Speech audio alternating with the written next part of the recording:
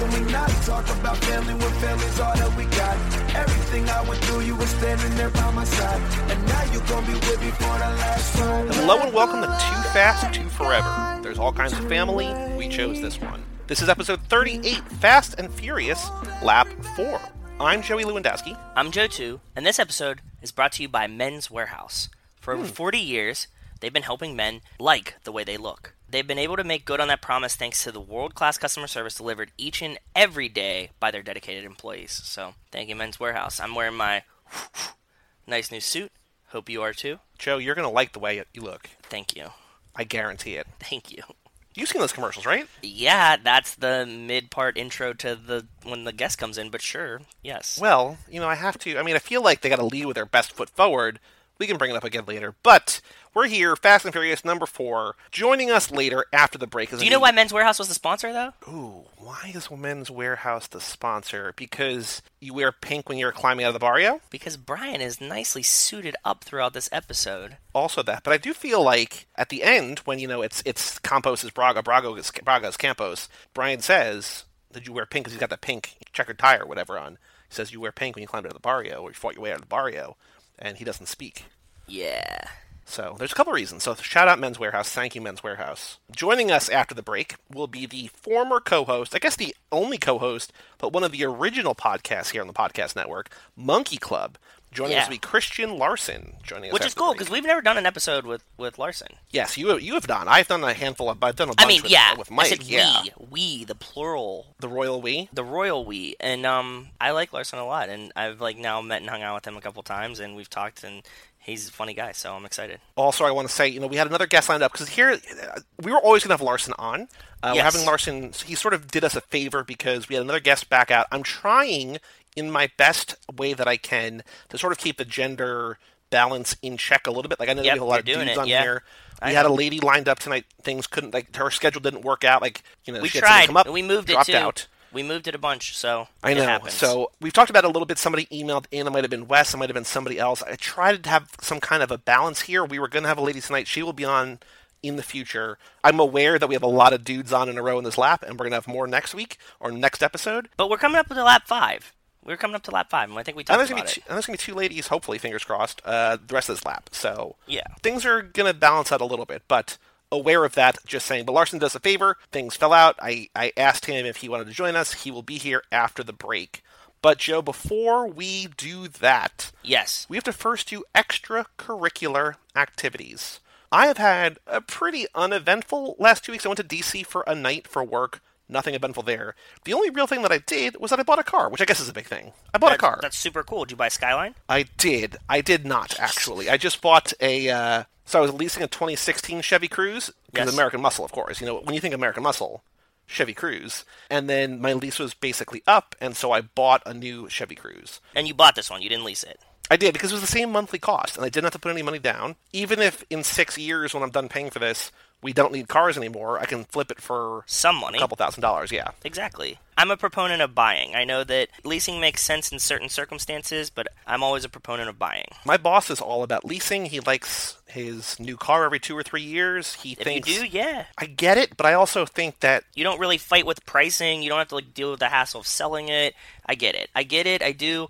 I'm not rich enough to live in that world, so... And I think I was telling you, and maybe I'll just say it here because I don't think I said it on the podcast, but I had such a uneventful series of bad experiences, low-key bad experiences buying this car. The first dealer I went to, the guy that leased me the car originally left. That happens, yeah. Which is fine. That's not the bad part of this. But the guy that I that took over my account, if as it were. Yeah. I go in there and he's like, so what do you want? They tell me about it. And I'm just like, look, I don't really care about cars. He's like, yeah, I don't either. And I was like, you can't say that. Good answer. Good. And I was like, good I answer. Understand. Both of you, by the way. Way to do the Fast and Furious podcast, dummy. I don't really care about cars. Okay. I don't, though. That's been very clear on the show. And I understand that there's a salesman technique of sort of mirroring the customer. Yeah. And whatever they do, you do, and whatever. But that does not fly for me. And so he was just... that was a little He could have done a simple, I get it, not me either. Exactly. Right? The bigger thing that rubbed me the wrong way about this guy, and I talked to Zach, your friend Zach, who sells cars. I was like, I got the line item breakdown of what this guy wanted to charge me, because he had said, we're going to waive the last 9 months of payments. And Zach looked, he's like, oh, that's not true. He's like, that line right there, like that $1,700 or whatever it was. Yeah. He's like, that's you paying for that. And I was like, oh. And I asked the guy, he's like, no, we're waiving it. I was like, that's not. So the guy just like lied to me. So I was like, that's whatever. So I went to a different dealer. If you call him out too, he could be like, well, that's like a service charge for this. But I was just like, he's like, no, no, we're waiving it. I was like, okay, whatever. Well, then take this fucking $1,700 thing off. Just pull that line right out. Okay. I went to a second dealership and I found a guy who was like, your current lease is killer. Like, he's like, I would not get, if I were, like, I know that my job is to sell you a car, but if I were you, don't buy a new car. He's like, your lease right now is so good. Ride it out. Put money away for the next 6 months or whatever, get a car this summer. I was like, cool, I appreciate that. That's really honest and open. Love that. Then I realized I hadn't heard from him in like 4 months. I email him, I moved to Atlanta. I was like, oh, okay. So I went to a car dealership number 3, and I get handed off to a guy who's basically, the phrase green around the ears, like new to the job. Yes. Does not even begin to describe this guy. So I sit down with him. I might have been his first customer ever. Okay. He's handwriting all of my information. He's like, name, address, phone number. And then he says to me, after like 5 minutes of this, like handwriting everything very meticulously, he says, so what kind of things do you want in your car? And I was like, I know exactly what car I want. Like, to the letter, I know exactly what I want. Yeah, exactly, options, everything. You already came prepared. It's a slam dunk, just like I want. And this guy's just like, he thinks he has to sell me something. Like, no, I know what car I want. Meanwhile, this other employee who's been there for a while, it seems like, comes over. He hears me talking that, like, I basically want the car that I have, but new with this sun and sound package, better speakers and the sunroof. Okay. And the guy hears me say that, and he's like, hey, do you want this car behind you? It's got a sunroof, and it's not a Chevy Cruze. I don't know what it is, but it's wildly different from a Chevy Cruze. And I was like, no, why? I know what car I want. Don't sell me that car. So like, easy, I'm here to buy the car that I want. And I'm just sitting there and just like, I don't like the vibe of this. And so I'm like, I'm good. And I just start walking out, and I get intercepted by a third employee. He's like, hey, whoa, like, what's going on? And I say, I'm just not feeling the vibe in here. He's like, well, why don't you tell me? And I tell him, he's just like, oh, we can work with that. I was like, no, like, I know what, I'm out of here. I'm done. I'm going somewhere else. Yeah. So I walk out and go to dealership number 4, which is where I got the car from. I basically get greeted by a car salesman, like this guy who's probably 60 and just a nice button down and a tie. Yeah. And I'm just like, I want the car. He's like, cool. I'm like, let's make it happen. And I was like, all right, good. And then he had to get the car from another dealership, but that's not a problem. And like, It was smooth. I feel like, having been in sales for a year and a half, that I'm sort of like the ideal customer, because like, I know the price I want to pay, which is what they're going to offer to me for. Yeah. I know the exact car I want. Just make it happen, and I can walk out of there. Like, I don't need to take up your time. You don't need to, like, sell me on things. Exactly, same. I don't know what I want. You didn't even need to test drive it. Like, you already have one. You know what I mean? Like, it's not that hard, yeah. There was a car on site that wasn't exactly what I wanted, but it was close. He's like, well, why don't you go with this one? I was like, well, I don't want this one. I want the one that I want. He's like, well, we might not be able to get it. I was like, well, can you try? He said, sure. So he did, and like 2 days later, he's like, I got it. So I was like, cool, done, that's it. Easy. Eventful. So I have that car now. So I'm excited that I might never have to buy a car again, because maybe by the time that I'm done with this car, autonomous and ride sharing and Uber, like just who knows what, done. So that is done in my 60 big seconds. news. By the time they're done with you, buddy, we're not even gonna have cars anymore. Riding around fucking spaceships. Well, what about you? I know you did something fun last night, but before you get there, did you do anything else in the 2 weeks? Because we recorded Los Bandoleros last week, but we did not do a recap. So the last 2 weeks. Since Tokyo Drift, what have you been up to? My friend Dom is visiting from England, so he's been with us for Dom the past Toretto? week. No, I knew you were going to say that. But I got to. Contractually obligated. I know. So he came from England, and he's staying with us for a week, and then he's going to California, and he's coming back for another week. So we're finishing up the first week. He leaves tomorrow. We've been dicking around drinking, all that normal stuff. But I have 2 cool tidbits. One is on Saturday, not this Saturday if you're listening, but the Saturday before that. We were driving to Rhode Island because there was this meadery, Superstition, that was being released in Rhode Island finally, and we really liked this meadery. I went there, and it's in Arizona. Shout out Brian O'Connor. Barstow.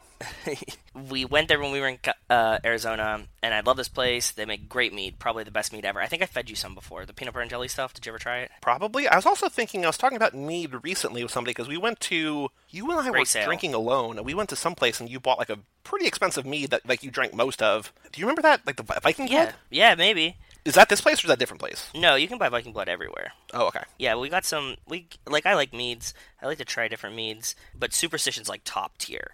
Like, this is fucking good. Mead's always expensive because honey's expensive. So we went there, we got some mead. Our plan was to take him to do one of the most American things ever, which is go to this all-you-can-eat buffet that's super famous that Zach and I have been dying to go to forever. It's called the Nordic Lodge. It's in Rhode Island. It's really famous. There's like videos online of it and shit like that. And it's super famous because it's expensive, but they have all-you-can-eat lobster, crab legs, filet, oysters, like all seafood stuffs, right? Very cool. Yep. We went there. I think it's like $100. We sat down and we're like, well, they're like, have you ever been here before? No. So we sit down. They're like, okay, just go for it. We're like, okay. So we stand up. We get a lobster. We ate a whole lobster, each of us. We're like, okay, cool. I get up. I get some crab legs. I get up, I get another round of crab legs. And I'm talking like, they're Alaskan king crab legs. They're fucking huge, right? That's like a pretty healthy plate. So I ate like 2 huge plates of them, probably like 6 to 8 Alaskan king crab legs, the whole things. Mm-hmm. Get up, get another lobster. Had like a couple, like, about 4 oysters in between. Then I get a steak.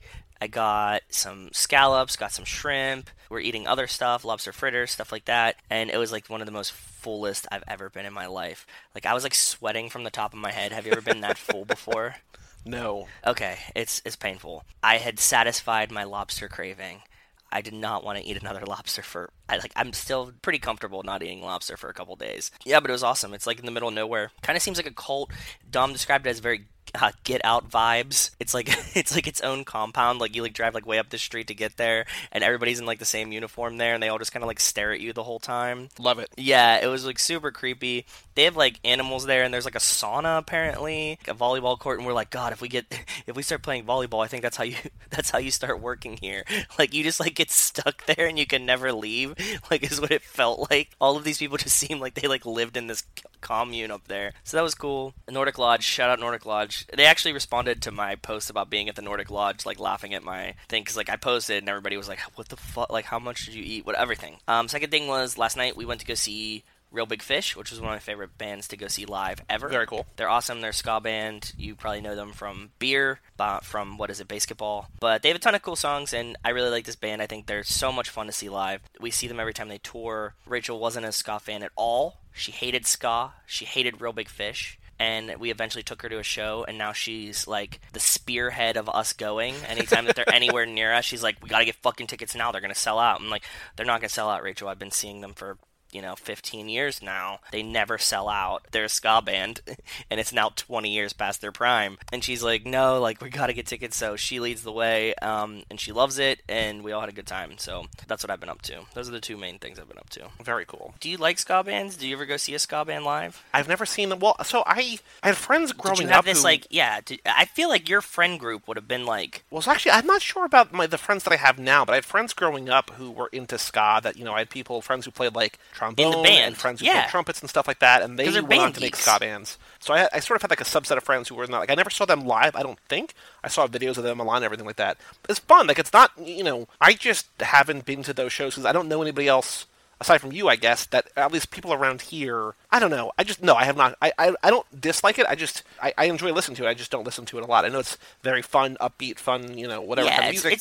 It's non-offensive, man. It's like, that's what we were saying, like, Dom had never gone to see Real Big Fish before. You just can't have a bad time doing it, you know what I mean? Because, like, the music is too much fun. Like, it's not going to be sad. Like, you can't be sad, so. Yeah. Anything else you did in the last 2 weeks, or those two? That sums it up, man. That's cool. That's what I got going for me. I had a lot of fun, though. I'm excited. I might do some surprise. I don't know. I'm planning out my next couple days. Very cool. Well, we have a Patreon page here at the show, toofast2forever.com. If you want to support us in our weird little art project that we're doing, and also get some cool exclusive stuff, episodes early, swag, merch, the minute document, some exclusive stuff up there. toofast2forever.com. Shout out to Cassie Wilson, Jake Fear, and Ben Milliman for supporting us over there. Yeah, shout out, thank you all. Thank you. Jake got his stickers, by the way. Jake did get his stickers. We he posted put one it on the Facebook. Back of his car, which is awesome. Yeah, which is fucking cool. So Jake's leading the Australia pack over there. He's driving lead. And Ben is leading our Alaska team, our Alaska family. So, okay, so Joe, we have 6 emails tonight. That's a lot. Okay. And we just read them a week ago. So a week ago, we emptied the mailbag out for Los Angeles. So we have 6 episodes, all right? Or 6 emails. So, First email, new listener. A new listener? Mm-hmm. No way. I'm excited. Wow, we love new listeners. So Luke McCoy, the real McCoy. I'm sure he's never heard that before. I'm sure. Subject line: just discovered podcast and rankings. Okay. Hi, Joe. Did he and just Joey. discover all podcasts or just ours? I would assume ours, but I don't know. He's like, this is the first podcast I ever found. You know what I have, and I don't want to put, I don't want to embarrass people. I don't know, but we've heard from a couple people in the last week or two, like weirdly all together, that it feels like, and again, this is weird to think about, that we're kind of like people's favorite podcast, which is weird and cool and flattering really strange. And humbling. It's very, very flattering, and it's a great compliment. We've now had, you're right, in like the past 2 weeks, we've had multiple people say that to us, and we're very thankful for it. Like, it's something that I'm not my own favorite podcast, and I don't listen to any other podcasts. So, if that makes any sense, that's where I rank me in list of people. That's all you need to know. All right. That's all you need to know. Luke says, hi, Joe and Joey. I discovered your podcast. I also don't know, like, you get top billing emails way more than I do. People need to realize that I read the emails. I could reading it and doing all the work. Yeah. Like, in terms of, like, a pie graph, a pie chart of, like, the amount of work, it's, like, 80% or maybe more, 90%. It's like that pie chart of, like, what Meatloaf would do for love, and then there's just a little one thing that just says that. Like, you're the that of our pie chart, but still top billing in so many emails. Yeah. I discovered your podcast a month or so ago when I was looking for a movie series to watch that had corresponding podcasts that broke down the series. So that is a very specific, but also, if that's your bag, niche. Yeah. We are right in that wheelhouse. He says, you guys do a good job, by the way. Well, thank you. Thanks. Before the podcast, I had seen 1, 2, and parts of 8 because my girlfriend at the time wanted to watch it, but I fell asleep in the middle. Don't really blame you. 8's, okay, yeah. 8's we all know our thoughts on 8 are pretty well known. Yes. I didn't really give the series a chance because the trailers kind of made the movies look increasingly dumb. He says, I just finished lap 1, and my rankings are... So here we go, from the bottom up. So did he rank our episodes, or has he since watched all the movies, right? Rank the movies. I'm guessing since he's watched all the movies since. I would guess that he probably watched the first one and then listened to the first podcast. Like, if I were doing this, and I don't think he says that, but, like, if I were in his shoes, and I think I've done things like this. How did this get made? To a certain extent, I do the same thing. Where it's like, I will watch the movie and then listen to their podcast about it. Then watch the next movie, listen to the next podcast. Makes sense. Yeah, that makes sense. So I'd assume 1, 1, 2, 2, 3, 3. Okay. I like all of them and find them fun and watchable, but he says 8 was the weakest. So 8 is his last one, okay? I agree. We agree. We're with you, buddy. Also, I can sort of see why watching all 8 of these in 2019 would lead to this, but also this is, I don't want to shock you to your core, Joe, but his number 7 is the original. Damn. Right? Yeah, we say it. Nostalgia plays a huge factor in it. Like, yep. I still think it does, and I think that, like, a lot of us that, like, love 1 and it has a special place in our heart, it's because of the nostalgia of it. Yep. Yeah. Number 6 is Too Fast, Too Furious. Okay. Number 5 is Fast and Furious. Number 4, which we're talking about tonight. Yeah. Number 4 is Tokyo Drift. Okay. Number 3 is Fast 5. Okay. Number 2 is Fast and Furious 6. Which means number 1, 7. Furious 7. Damn, he likes 7 the best. Paul Walker got him. Paul Walker just drew him in with his blue eyes in the first movies, and he's just about it. So I like it though. 23 rankings. Yeah. And he is the only one with number 7 as his favorite. It's really not a terrible choice. I actually don't mind it. I respect it. The closest thing we have is that Rachel, when she gave us her list, and spoilers, she'll be on this lap to give her maybe updated rankings. We'll see that. Yeah. She said 6 and 7 are tied for number 1, so I have 1.5 there for each. But Luke, number 1, Furious 7, he's taking a bold claim. But yeah, not a wrong choice, not a bad choice. No, definitely not. I mean, there is no wrong choices, but agreement-wise, I can see it. You know what I mean? Like, I appreciate 7. He says, The Rock and Statham do well for the series, and I'm now really excited for Hobbs and Shaw. Keep up the good work on the podcast, Luke McCoy. Well, thank you, Luke, for listening, for writing in. Thanks for writing in, brother. I'm glad that you wrote in. I love when new people write in, because I hope that, if anything, I want us to be welcoming. It's all family here. Hashtag family. Hashtag all right. Next email, Joe, is from Jenny McMullen. Hi, Jenny. Jenny, okay, hi, Jenny. Subject line, burgers and stuff. So we got burgers here. Let's go. Let's see what happens. Okay, rub my hands together. Let's do this. Hi, guys. I feel like I've got to give my input on the burger discussion, although I've only been to In-N-Out maybe 3 times. If this is the first episode you're listening to, and again, I don't know why it would be, other than maybe you just started here, we have a real battle on our hands of the last few episodes of In-N-Out versus Whataburger, two Yes. burger chains that exist nowhere near where you and I live. Like this No, we can't go to any of them without a flight. Yes, or a very, very long car drive. Yes. I've only been to In-N-Out maybe 3 times. I did just read up on them, though, and can see the appeal for Joe and others. The whole animal-style thing and the choices of onions, she says Yes. can't stand them myself, and peppers is something other places don't do. Exactly. I'll have to Thank ask you, for Jenny. peppers next time now that I know about them. Chopped chilies. Chopped chilies always. I love chopped chilies. I also like that they offer cheese fries, and really thought I got chili cheese fries at one in Yuma. I don't know. I don't think you can do chili cheese fries. I think you can do animal-style fries. Right. But she said she doesn't like onions, and it comes with the grilled onions. So, but you can get cheese fries, and I love their cheese fries. I'm a big fan. Our nearest one is at least an hour and a half away, so I don't have to choose. Ugh. But anything's better than McDonald's burgers, so she's on your side there. Agreed. And I've never seen a Whataburger, let alone eaten there. Well, I think it's only in Texas, or sort of like that area of the Yeah, we country. talked about it. It's Oklahoma, maybe? maybe it's like more than one state, but it's like very loosely more than one state. It's not like there's like a spread across a It's whole mostly other state. Texas. It's mostly Texas, yeah. In the pie chart version of this, it's the you and the what is other states, and the 99% what Meatloaf would do for love is Texas. Yes, exactly. That's going to be the metaphor of the night, Joe. I just hope you're ready. I'm ready for it. Keep going. I'm all about crinkle cut or chili cheese fries and crunchy tacos, so Del Taco is my favorite for the last year, since I discovered there's one in the town where I work. I don't think I've ever had Del Taco. Have you? My friends in California live by it. I've never had Del Taco because when I'm in California, I'm too busy eating In-N-Out. Ugh.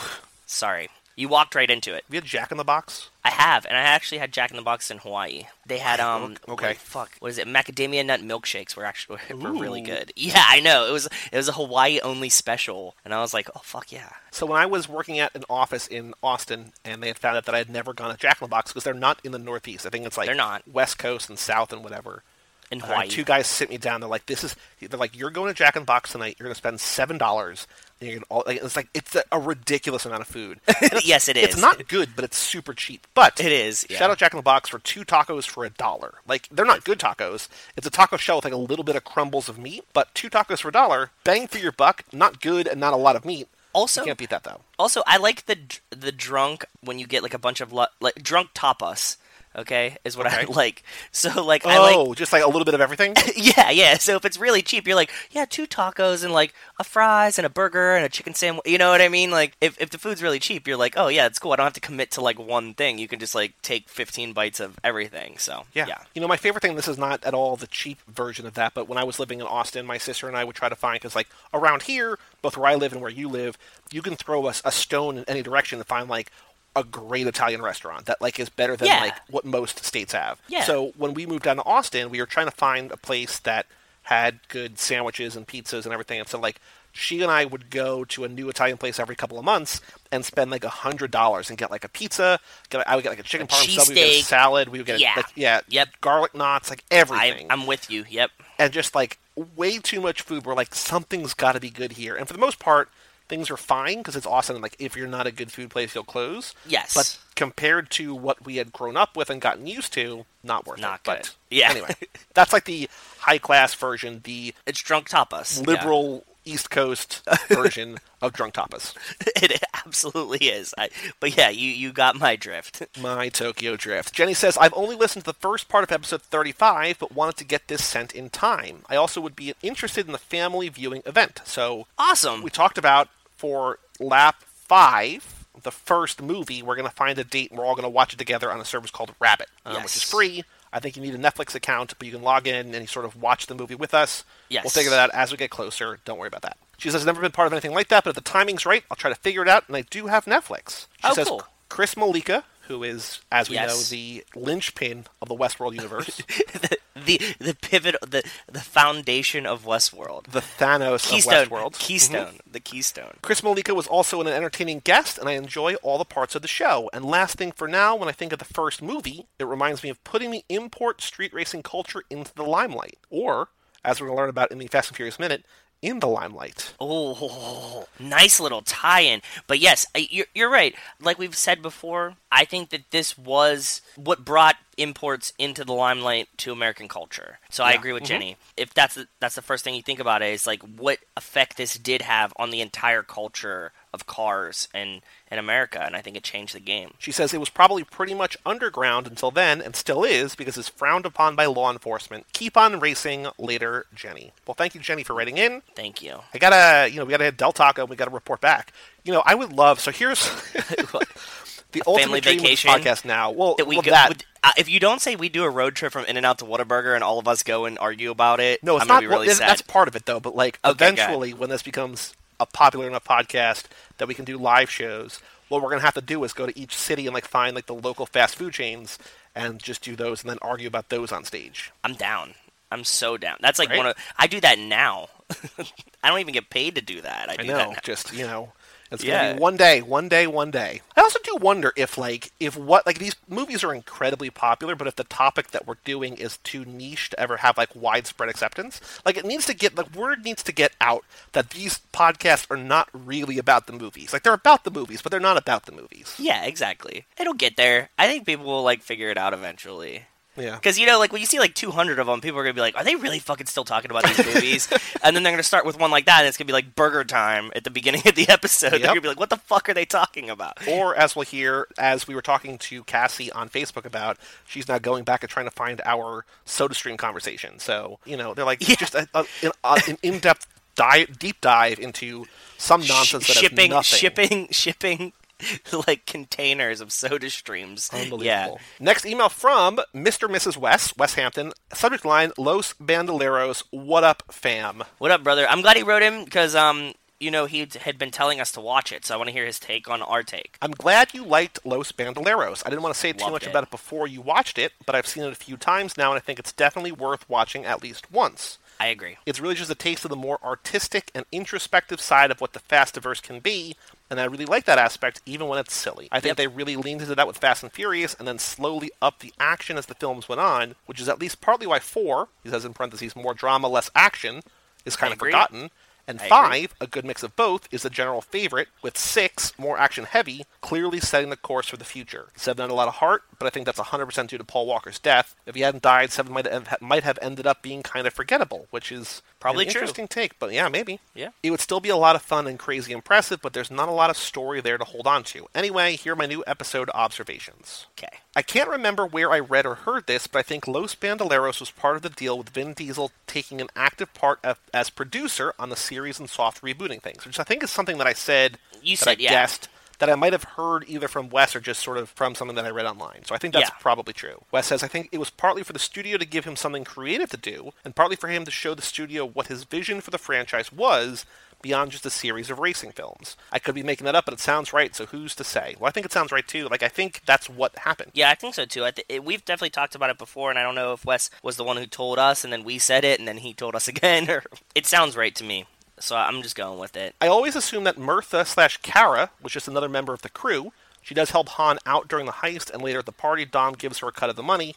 I believe that guy that goes to pick Han up with her is named Malo, M-A-L-O, and since he's not on the actual heist, maybe he's more of the logistics side of things. Maybe. So that was the girl, if anybody doesn't remember, didn't see, she's with Han in the beginning of this movie, she's in his car. Yes, and she's eating, she's snacking too with him. She's kind of his dream girl until he meets Giselle, but we'll get there. Yeah, we'll get there eventually. I like this short a lot, but one thing that bothers me about this and the Fast and Furious now is Dom and Letty's relationship. Dom is supposed to be the epitome of loyalty and honor, but his relationship with Letty is a weird contradiction to me. In the first movie, they obviously didn't know where the whole thing was going. Yeah. And they were both supposed to be pretty young, so he's just his alpha male with a wandering eye or whatever, and she's super aggressive toward him. So they kind of fit, but it still strikes me as a pretty dysfunctional relationship, which, that makes sense. It's kind of like they're meant to be together. I have a different take. Just follow me here, and we're going to do a 2019 very woke take on this. What if Dom is super loyal, but he and Letty have an open relationship? They have some kind of, behind-the-scenes agreement, and she's like, what I don't see doesn't hurt me. But, because when she's there, he's loyal to her. As soon as she walks up, he takes his arms away and goes, okay. You know what I mean? So I'm just imagining they have a very woke relationship. Also, Letty looks like she would be into threesomes. Just saying. Wes says, I feel like most people knew a couple like that when they were younger, and it rarely ends well. Now, in this maybe he never expected to see her again, which I feel like that's kind of the vibe that we're getting that both in the short and in this movie, in 4, it feels like he moved to the Dominican Republic like, I don't want to risk Mia and Letty and whoever, I'm gone. You know what I mean? Like, I feel like I'm did too this dangerous bad thing, for them. I'm done. Yep. It's definitely risky, but he knows people. He can let her know where he is, and she's obviously willing to put her life on the line for him, as we see in this movie. But I think that the riskiness of that is key, though. It's very risky if he tries to talk to her, right? Because as soon as he's contacting her, the cops are probably watching her, watching him, And I know they're both too fucking cool to be emotional, but the reunion of the supposed great love, after thinking he'd lost her forever, was kind of emotionless. It was almost like he knew she would track him down eventually, and he was just trying to have as much fun as possible before she caught him. I guess good on Vin for carrying their character traits through from the first movie, but I feel like he might have just had an idea that this relationship was going to be pushed as the central love story for at least the next couple movies. I don't know, maybe it's just me, it just feels a little bit like watching the short and then seeing how tortured Dom is to leave Letty at the beginning of Fast and Furious is a little unearned. Yes.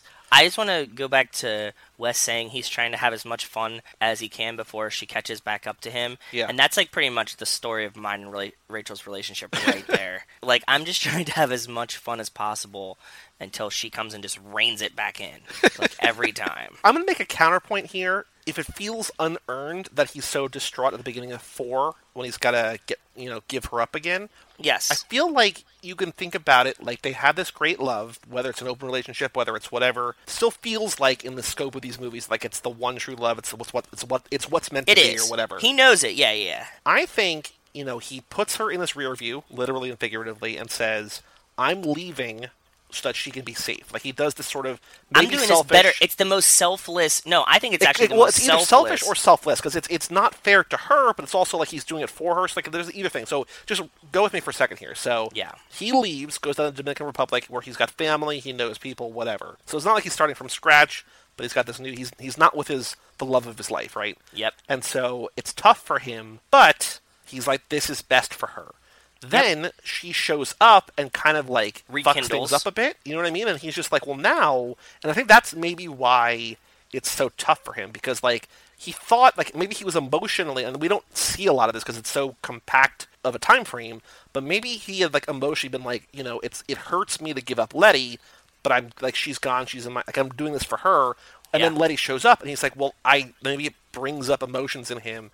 And he's like...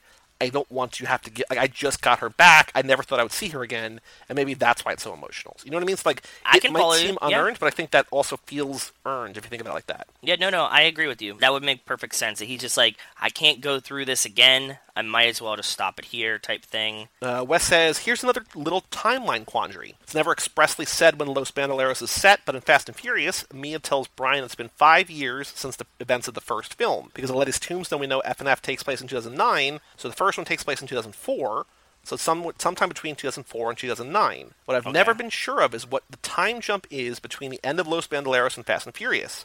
I think a casual viewer would probably assume the gas heist at the beginning of 4 is the same one they're talking about in Los Bandoleros. Yeah. But some of the dialogue during the heist leads me to think that they might have just done this a few times at least, like when they're giving Santos a hard time about missing the truck hitch. Anyway, it doesn't really matter, so it's just something I've wondered about. I think you're sort of led to believe it's the same heist, but I also think, based on the dialogue in Los Bandoleros, that the gas that they're going to steal there is on boats. That's right. Yeah, because he said, like, the tanker is coming... Well, but maybe it's like the boat comes in and you're going to steal from the trucks when they unload it. That would make kind of sense, right? Yeah. I think that might be it. It's set up so that it's shot and edited and put together in a way that you could believe either, and I don't think that you're really wrong. But I think that Wes makes a good point, and if you were, like, looking into it, I agree with him that I think they've done this a couple times. So. Yep. He says, the more I watch these movies with a critical eye, the more I think about them like some fans think about superhero comics. The timelines and stories are so mixed up and contradictory, you have to kind of look at it like these are legends and not histories.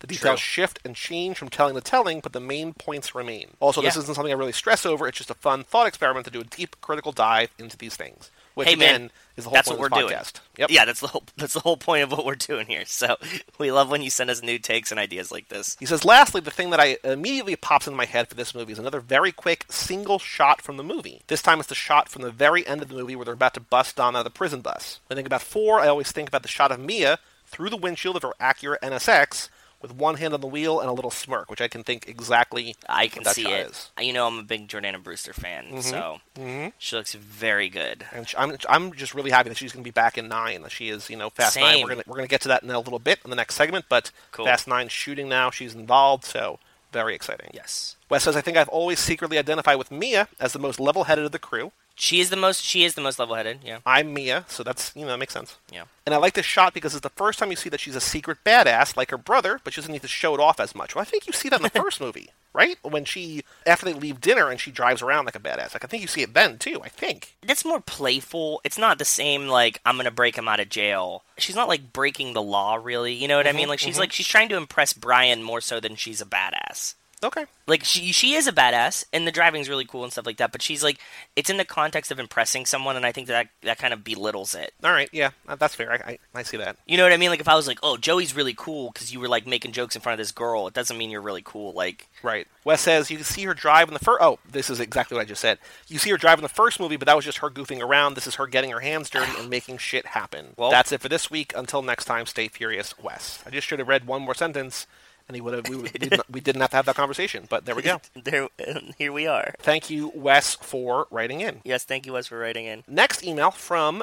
Oh, and also Wes sent in a car picture. So we got I think we got 3 car pictures tonight. God damn. We'll do one, and then we'll sort of save them for other ones. So if you want to... so we can have like a backup one? Okay, cool. We have backup ones, yeah. Next email is from Ben Milliman. Shout out Ben Milliman from Patreon. Again, Ben suggested a pit stop for us to do later this lap, early next lap. So we're going to get to that. And we're going to. Yep. We're planning it out. We already got it like scheduled up, kind of. So Ben says, "Hey guys, I realize I never sent in my rankings of the movies. It's taken me a while, but here it is." It takes us a long time, dude. I get it. It was emotionally stressful for me. Ben says, number 8 is number 8. Number 7 is this movie, Fast and Furious number 4. Number 6 is Too Fast, Too Furious. Okay. Number 5, Furious 7. So he and Luke would not get along, possibly. Although we're all family here, we all love these movies. And again, a bad one of these or one that you like less. Still better than most movies. Yep, I agree. Number 4, Tokyo Drift. Number 3, the original. Which, if you're doing the math in your head, the top 2 are, I think, probably the most common top 2. Number 2, World's Longest Runway, Fast and Furious 6. And then number 1, Fast 5. Fast 5, Italian Job 2. Ben says, I didn't realize how hard this would be. It was really easy putting 5, 6, 4, and 8 into the ranking, which again were his top 2 and his bottom 2. Yep. But I had a hard time placing 1, 3, 7, and 2. It's very hard. They're all neck and neck for me. Like, I love all of them for their own things. And, like, obviously you have a favorite and you have a least favorite. And then when you try to start that middle part, it was like, it's fucking hard. Yeah. He says, I switched them so many times I had to just stop or I would never have sent this. He says, another thing I forgot to talk about with Tokyo Drift is the Tabasco sauce. I know a lot of people think it's weird that he has one, but both my brother and I carry them in our cars. And a friend of the family, Susan, always has Texas Pete in her purse. I also feel like that one Beyonce song, what was it, Formation? I got hot sauce in my bag. Swag. Yeah, so I feel like Rachel too. Beyonce normalized that for everybody. You know what I like to do is, I like oysters, Rachel doesn't, but every time I get oysters, and if you get them at like a really nice, classy place, they usually give you that mini, tiny bottle of Tabasco. Yep. And I always collect as many of them as I can and give them to Rachel because she likes them in her purse. Because when she like goes to a restaurant, she like just pulls out just like the little one, just like drop, and she's good. I also like that you go to a brewery that will be left nameless, that you order a specific dish that comes with the hot sauce and you just take the hot sauce. Oh, yeah. I do. I've stolen it when I've asked and they've given it to me. I've had them tell me no, and then I've just randomly stolen it and didn't ask one time. I mean, it's really good. Yeah, it's a really good hot sauce. But yeah, shout out that brewery that I'm not going to say. Yep. If you're a little sleepy. At the end of your arms. Yeah. All right. My girlfriend Linny had me play the last episode because I told her she was mentioned and she laughed. Well, shout out Linny if you listen again. Hi, Linny. I still love your name. It's a great name. Yeah, I'm really enjoying it. Yeah. Ben says she asked me what your email was, and she said she might send one. Well, I don't think she sent one yet, but Linny, if you're listening to this, please send one. Explain to us. I want to know your relationship to these movies. I want to know what you think of Ben's, I don't want to say it in a bad way, obsession with the movies. I also want to know what you think when he quotes one of these movies and you have no idea, or the podcast, and you have no idea what he's talking about. Like, I want to hear your side of things. There's two sides to every story. I want to hear this. Yeah, let's work it out. Ben says, now about Fast and Furious. When it first came out, I was very skeptical about seeing it because I was afraid they were going to ruin the movies. A coworker of mine knew how much I liked the series to this point, and he had already seen the movie. So to be a dick, he told me that the girl died. Oh, what an asshole. Really? Yeah. Shitty. Well, spoiler alert, fuck that kid because Letty's not dead. He says he wouldn't tell me which girl, just that they died. I didn't believe him, but he just smiled and laughed, so of course I had to see it. Well, I guess in that regard, if that was the catalyst to make you see the movie, here you are. Yeah. He's a dick, but also, thank you? Yeah. Well, yeah, thanks. Ben says, I liked it more when it came out than I do now. The more I watch this one, the more I feel like it should be split up and just be cutscenes in a Fast and Furious video game. That might seem like I don't like watching it, but I still like it better than most movies, which again is exactly what we said. That's, it's what it is. Yeah. Ben says, thank you for the letter and stickers. I was surprised how fast they got here. Most of the time it takes a couple of weeks to get anything. Wow. So you got his stickers too. Cool. I hope he likes them. Oh, also, I don't want to peer pressure anybody into supporting us on Patreon to fastfoodforever.com, but I handwrite a letter to everyone, and it's a different letter for everyone. Ain't no copy-paste bullshit here. It's handwritten, personalized, customized, from the heart. I run it by Joe before I write it. Yeah, I like to add little tidbits in there, but Joey has the stickers. I still don't even have my stickers. Nope. So he's writing the letters because they're coming from him. Ben says, so one more thing, I work for a plumbing and heating company up here. And while driving around a trailer park looking for the trailer my job was at, I found this van. I thought it was hilarious, so I took a couple pictures for you. I hope you enjoy them. Also, I found this Fast and Furious picture on Reddit. I thought you'd get a laugh out of it, LOL. So actually, this is not a car that we're guessing, so I'm going to put these pictures in Discord right now. Okay, let me check them out. What is the... Oh, it's a van. So, Ben sent a picture of a van with, like, a spoiler on it, kind of like the one that, like... It's awesome. Brian would have in this movie. Brian would have in, like, the first one. It's, like, a really thin spoiler, but it's, like, an old, like, Plymouth, whatever, or, like, Ford van. Like a mom van, yeah. Okay, and then the second picture is from Reddit, and it says... It's a meme, kind of, that says, Fast and the Furious, and it's a picture of a furry driving a car. It looks like Brian. Like, it's supposed to be Brian, right? With it, yeah, it's supposed to be. But furries have a special place in my heart, not because I am one, but because the furry convention is always held in Pittsburgh. Oh, I thought you said because I am one. I was like, wait, how I said because not. I said not right, because I am one. I didn't hear one word in that sentence, and that was the most important word. And you no were shade, just like, no how shade, do I? No shade. You were just like, how did I not know this? Exactly. It was more like I don't know how I haven't heard this yet. Because they have the furry convention in Pittsburgh every year. Every year there will be like a weekend in Pittsburgh where like all the bars downtown will be filled with like drunk squirrels and shit. And obviously we all go downtown to like watch the furries exist in bars like normal people. Well, they are normal people. They're just they're family too. They're normal people. I'm saying that you don't normally see people in mascot costumes out at bars in large groups. Okay. So I'm saying like they're with the normal, in quotation marks, people. But yeah, it's a lot of fun, and it's actually super friendly. They love Pittsburgh because Pittsburgh is like very welcoming to them. Like nobody like ever gets like hurt. You know, it's not like a gang or something. Like, nobody, like, goes to, like, oh, we're going to go beat up the furries or something, right? It's, like, usually pretty tame, and, like, everybody just, like, wants to interact with them. And so, yeah, it's a good time. Yeah. Highly recommended. Even if you're a furry or not a furry, go to Pittsburgh during FurryCon. You will see some shit. That's what I can promise you. Truly, truly. Next email from the previously mentioned Cassie Wilson, FNF Ecuador, sup fam. Ooh. She says, first off, love last episode of Los Bandoleros. I'm so glad y'all liked it. Funny story, when I was trying to consume as much Fast and Furious as possible, with exactly no DVDs last year, what I read of Los Bandoleros and the shit versions on YouTube and Dailymotion forced me to buy an 8-disc set. I love that, like, this 20-minute or 17-minute short made you spend, money on an 8 DVD box set. Like, I love that. But you should have had it anyways, Cassie. Come on. I was desperate for Furious 7 and Los Bandoleros, neither on HBO Go or anywhere. I'm glad y'all could see that it's great to contextualize Dom and Letty with the story. There were some headcanon-y things online with the timeline of LB, Los Bandoleros, Fast and Furious, and Furious 7 that I can send you all if you want to have your mind blown with a, quote, fan theory. I would like it. Absolutely. Send it. I want to read it. And if it's short enough, we'll read it on air and talk about it on air. Yep. I actually really liked how y'all appreciated the other parts that explained more on what they were doing in the Dominican Republic in Fast and Furious 4. Yes. Hot take, I appreciate y'all's theories and assumptions because I appreciate any thinking about these movies I love, but I got to disagree with y'all. So let's see what Cassie says. I want to know what Cassie's sister says about this. Cassie's sister putting her on blast pretty publicly about how much she enjoys our podcast. We loved it. It was a great compliment. Again, we were just getting slammed by compliments the past couple of weeks, and it always surprises me, and I'm always thankful for it. It won't surprise you that I don't agree that Dom and Letty are in an open-ish relationship. Well, sorry, Cassie, for again bringing that up again here. So just ignore, I guess, what we had said earlier. so I like this theory. I like the open relationship theory because it's like either Dom's a scumbag or they're in like this like quasi-known open relationship, right? Like those are the two options here. It's like Dom's a whore or like this is what's happening. Yeah, I don't agree that Dom and Letty are in an open-ish relationship like they do what they like they do what they want when they aren't together. We never see Dom doing anything with other girls other than flirting or sitting with his arm around them. True. I take that I don't want to taste their saliva as Letty fucking with him. Also, she clearly always has him jumping for her when she calls, which that's absolutely. What we said.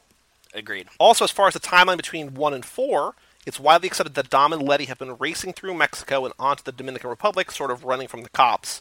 And Letty, since she isn't wanted, goes back and checks on Mia and finds Dom at the next place. So, in that regard, that sort of, clarifies or sort of explains, I guess, what we were talking about a little bit ago. Okay. She says, so in regards to my subject line, F&F Ecuador, I have a funny story. I have Fast and Furious 1 downloaded in my Netflix, and last week I was in Ecuador and went to watch it, and it was expired. When I searched for it in Netflix, the poster was the Spanish one, which I thought was cool and wanted to share. Also, FYI, in Ecuador, 1 of 6 are on Netflix, but in the U.S., only 1 of 3. And that's what's the rolling her eyes emoji. So, here is a very cool poster. Oh, so she has an alternate poster from the Netflix one. Let me see. It says, Rapido Furioso, and it's just Brian in front of his skyline. It's a shitty poster, but, it's awesome. And yeah, no, it definitely seems like they found, just some random kid with Photoshop, and they were like, can you make us a poster in Spanish for this? And he's like, sí. And, it makes sense. Can't wait for the Fast and Furious 4 episode. P.S. Love the ridiculous banter with my sister on the Facebook page, which we just talked about. She says, P.P.S. I haven't found the SodaStream thing yet, but I'm looking. She says, I got sidetracked with your High School Musicals 1, 2, and 3 Zack Attack episodes. Well...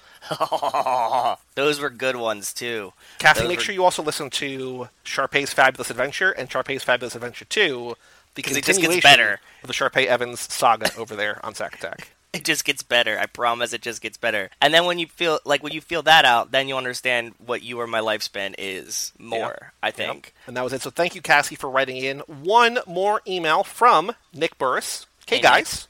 Just want to say I'm glad I found this podcast, or I might never have found the 2 mini-movies, Turbocharged Prelude and Los Bandoleros. Nice. Says I enjoy them both because it has or clears up the loopholes. It does, yeah. Another note, I was having trouble finding your YouTube account the last 2 weeks or so, which I think he messaged us, and he was one of the 2, or maybe this is a third person. We've been having some issues over there, whatever. He says, anyway, after listening to the Los Bandoleros episode, he checked it out, and it was the first thing that came up. So I don't know how it works. I don't know how it works.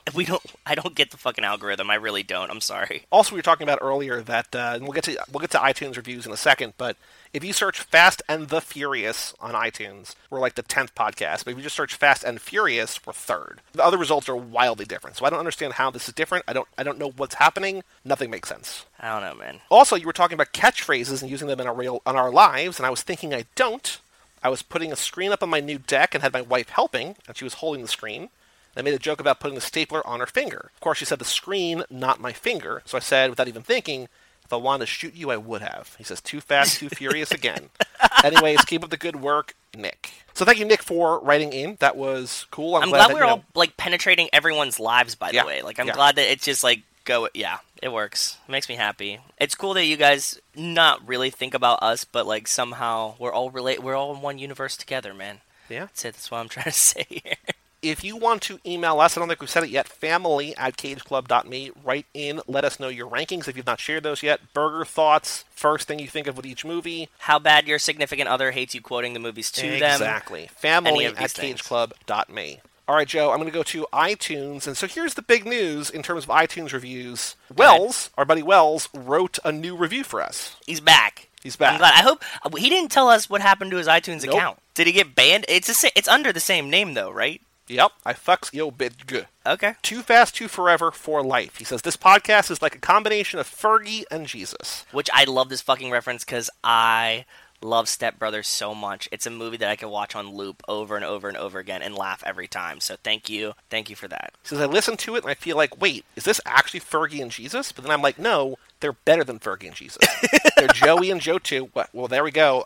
Top billing there. Whew. and they're talking about the greatest movie series under the sun. Give it a listen. You'll dig it. Well, thank you, Wells, for writing that review. If you want to write a review on iTunes or wherever, write a review. We'll read it on air. If you're not leaving it in the American iTunes store, send a screenshot or let us know where it is, and we'll read it there. Thank you for writing another review, Wells. Yeah. It's equally as good as the last one. Oh, yeah. So thank you. Yeah. He's written 3 reviews for us on iTunes. The one replaced the other, and then it got deleted, and now we got this one. So, all special. Joe, on the streets. Yes. We have, Fast 9 started shooting. We posted the video on our Facebook page. A lot of people seem to like it, so... The important thing, as you're listening to this, is that Hobbs & Shaw tickets are on sale now. So, Joe, as we're recording this tomorrow, you and I have to buy tickets and sort of get seats together. We have to get the rest of our family together to buy tickets for the movie. And if you're interested in seeing that, we have on our Facebook page, which is facebook.com/TooFastTooForever. If you're in the New York area and want to watch it with us, you can find out what theater we're seeing it at. We'll let you know where we're sitting. Very creepy, very specific. We're all family. We're regular guys, man. We're regular guys. Come watch a movie with us. It'll be fun times. So there's been a lot of promotional photos about Hobbs & Shaw. They were in Entertainment Weekly this week, so The Rock and Jason Statham, and I'm assuming Idris Elba were all posting production stuff and, glamour shots on Instagram and stuff like that. We're going to start getting promo tours, too. They're going to be on, all the shows soon, huh? Oh, yeah, for sure. Anything else in the news that you've seen about these movies? No, because anything that I've seen in the news, we've posted, so, and you covered it. No, I haven't seen anything rowdy lately. Rock the vote. So I'm gonna go to Google, and I'm gonna see The Rock president, and see if there's anything. We got the Democratic debates happening right now. The Rock's not involved, as far as I know. Damn. I wish can you imagine him debating up there? That'd be pretty badass. I would love it. Nothing for The Rock president. I'm gonna search Dwayne Johnson president. Yeah. Got nothing. No new news about him running for president. So I guess he's not doing it. Damn. So now, Joe, new lap observations. Oh, let's do a quick one right here because the time has come basically to welcome Christian Larson to the show. New lap observations. I'm going to say right here, as a broad one, this movie plays so much better now for me. I already liked it. Having seen Los Bandoleros, that it just works better. The whole first 45 minutes of this is even better than it was because I feel like we learned so much in that short time frame in LB. I 1,000% agree with you, and that was going to be my first point when we start talking about the movie. I agree with you. It's perfect, and it makes way more sense now. That's actually my first note in my notes is this intro, this first part makes so much more sense now. For me, something that I noticed in this movie is just because we've been talking about it, we get another shot of 2 girls kissing in this movie. That was the note that I was making earlier in this when I paused, and I probably edited it out. But it's 3 movies in a row now. It's not in one of them. I don't think it's in 2, maybe, but it's in 1, 3, and 4. Where it's a history. Yeah, it's very interesting that they've now just gone with the girl kissing motif. Oh no, actually I have a better one. Sorry. Let me give you another one. I was watching it till the end because I forgot if there was a post a credit scene in this one. I saw a note come across the screen that says the American Humane Society oversaw all the handling of animals in this film, and I was like, where were there any animals in this film? Don't know. The iguana. Oh, shit. Yes, I was trying to figure out whether there was animals in this film, and the only one I can imagine is the iguana. And the American Humane Society said they took care of that iguana for us. So apparently it was good. The iguana is well kept. Yeah. All right, Joe. The more important thing, when there's a lot of it here, Chain Gang, our necklace watch. The necklace it's missing for the middle of the movie, I think, but it is in the beginning and it's in the end. Do you remember the first time we see the necklace in this movie? First time we see the necklace is when Dom puts it on the money that he leaves with Letty, correct? Yep. Mm-hmm.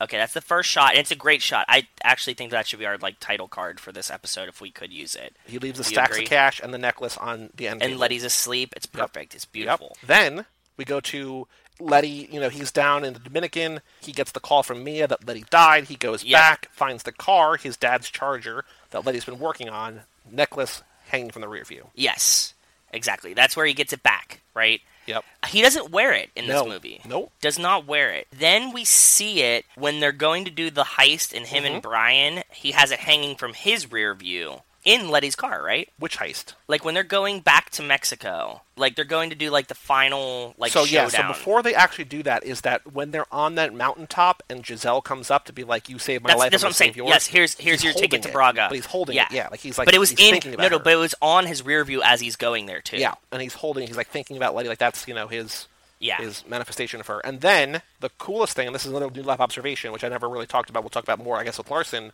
is that when at the very end of the movie, there's one more shot, when Brian and Mia and whoever else is with him to bust Dom out of that prison bus. Yeah. Not only is Brian driving the Charger, which I think is awesome, like he's like, hey, I'm driving Dom's car, he's got the necklace in the rear view. Like, I know that he's going to want this. I have it with me. And I think that's really, really cool. It is really cool. So Brian has it in quotation marks for a very short period of time. I guess probably when Dom goes to jail or when he gets arrested or whatever, like either before or after the trial, he gives it to Mia and Brian, and then they bring it with them to get it back to him. So I think that's all the necklace instances, events, occurrences, however you want to say it, all the watch of the necklace in this movie. Yeah, I expected more of it, but I mean... But I feel like this is sort of a transition, right? Like this is like... They're bringing it back. Something. We're bringing it back, yeah, exactly. That, we were talking about how we sort of expected more of it in the first few movies. It didn't happen, but we know it becomes a thing of significance, and it is here too, but this is sort of the pivot point to where the necklace watch, the chain gang, really, truly... kicks off. Yeah. All right, one more thing to do before we bring in Larson. It is the Fast and the Furious Minute. As we have called it, the crew rolls up.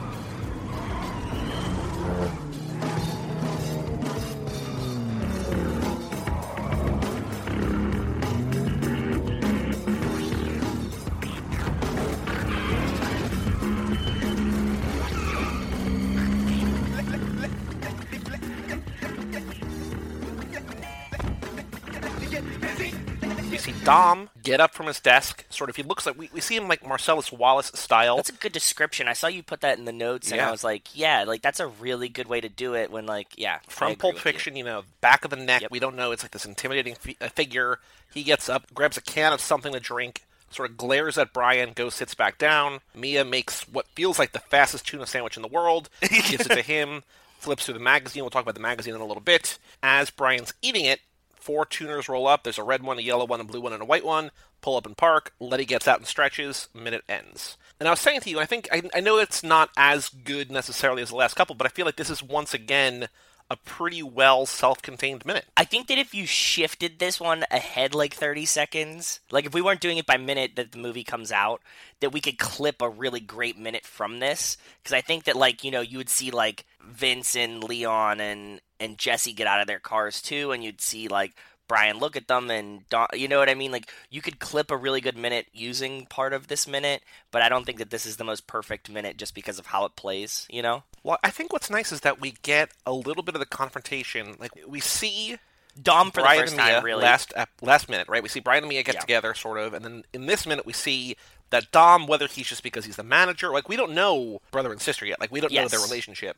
But there's some kind of tension there, and then we see this, like, tough-looking chick we don't know yet get out of the car, and it feels like there's just a lot of things that are bubbling up, and it's kind of like the calm before the storm, in a way, both inside and out. That's fair. That's a good point, yeah, because we do get, like, Dom, and if we didn't start the minute here, we wouldn't get the, like, Dom turn to Brian and confrontation. Yep. You're right. Okay. Yeah. Which also, I want to say, I put this on Twitter, we're only 6 minutes into this thing that it's going to take, if there's 100 minutes or 150 minutes in the later movies, that we're going to have, 1,000 episodes, whatever, like some crazy amount, right? Yeah. I don't know if there's going to be a detail I love more than realizing that Dom on the wall of his office has an oversized fork and spoon. It is so goofy. Like, it doesn't make sense at all in this office, and I love it. Like, it's not him, and it's so perfect. Yeah, it's great. The oversized spoon thing means something to me. This is the first time I noticed it, But we have a friend we had met going to music festivals and stuff like that,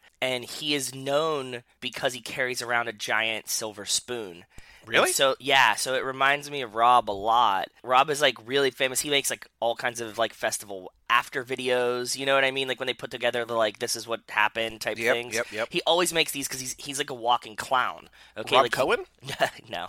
Rob Lane. RAWB is what he was. Rob. Oh, okay. Yeah. So he goes. We just say he's a walking clown because he always carries like a briefcase and it has like everything. He'll have like hand clappers. Like he pretty much carries like all this shit you would get in like a quarter machine type thing. Like he always has like these weird toys and stuff like that, but his most famous thing that he carries with him through every festival is this giant silver spoon that has like a bunch of stickers on it. You could drink a beer out of it, you could do whatever you want out of it, but he carries this giant spoon and like he'll like tap it on a bell or something. Like he has like all kinds of, accoutrements to this spoon, but he carries the spoon and like holds it up and you're like, "Oh, there's Rob." Like as soon as you see the spoon, you're like, "It's obviously Rob." So it's like a nice like way to point him out in the crowd and stuff. But yeah, that's the first thing I thought of. Did notice it and I was like, oh, this is really cool and I can't believe Dom has one. And then I thought of Rob, who I really enjoy, and it made me feel good. He makes people feel warm inside, so it was a nice memory. A couple other things real quick before we get into the nitty gritty, the details that you logged. There's only one line of dialogue in this entire minute. Mm-hmm. Brian just says after he gets a sandwich,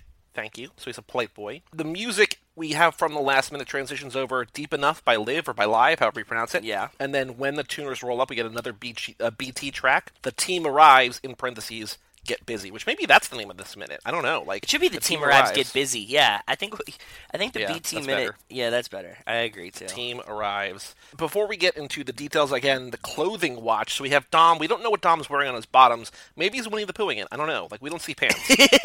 But he's recording like we do. Yeah, exactly. He's got his sleeveless gray or faded blue button-down mechanic shirt. Doesn't look like there's any kind of labels or patches on there. The big clothing reveal here is we get a toe-to-head, like bottom-to-top pan-up of Letty. And Letty is rocking an outfit with a capital O. They could only be described as Hot Topic, right? She's got flame-adorned platform boots. She's with got studs on them, pants. right? They have studs on them too, I think. Yeah, I think there's studs on everything she's wearing, I think. Okay. Camo pants with patches and studs hung real low. Like, I didn't realize how low her pants were because it goes up so quickly.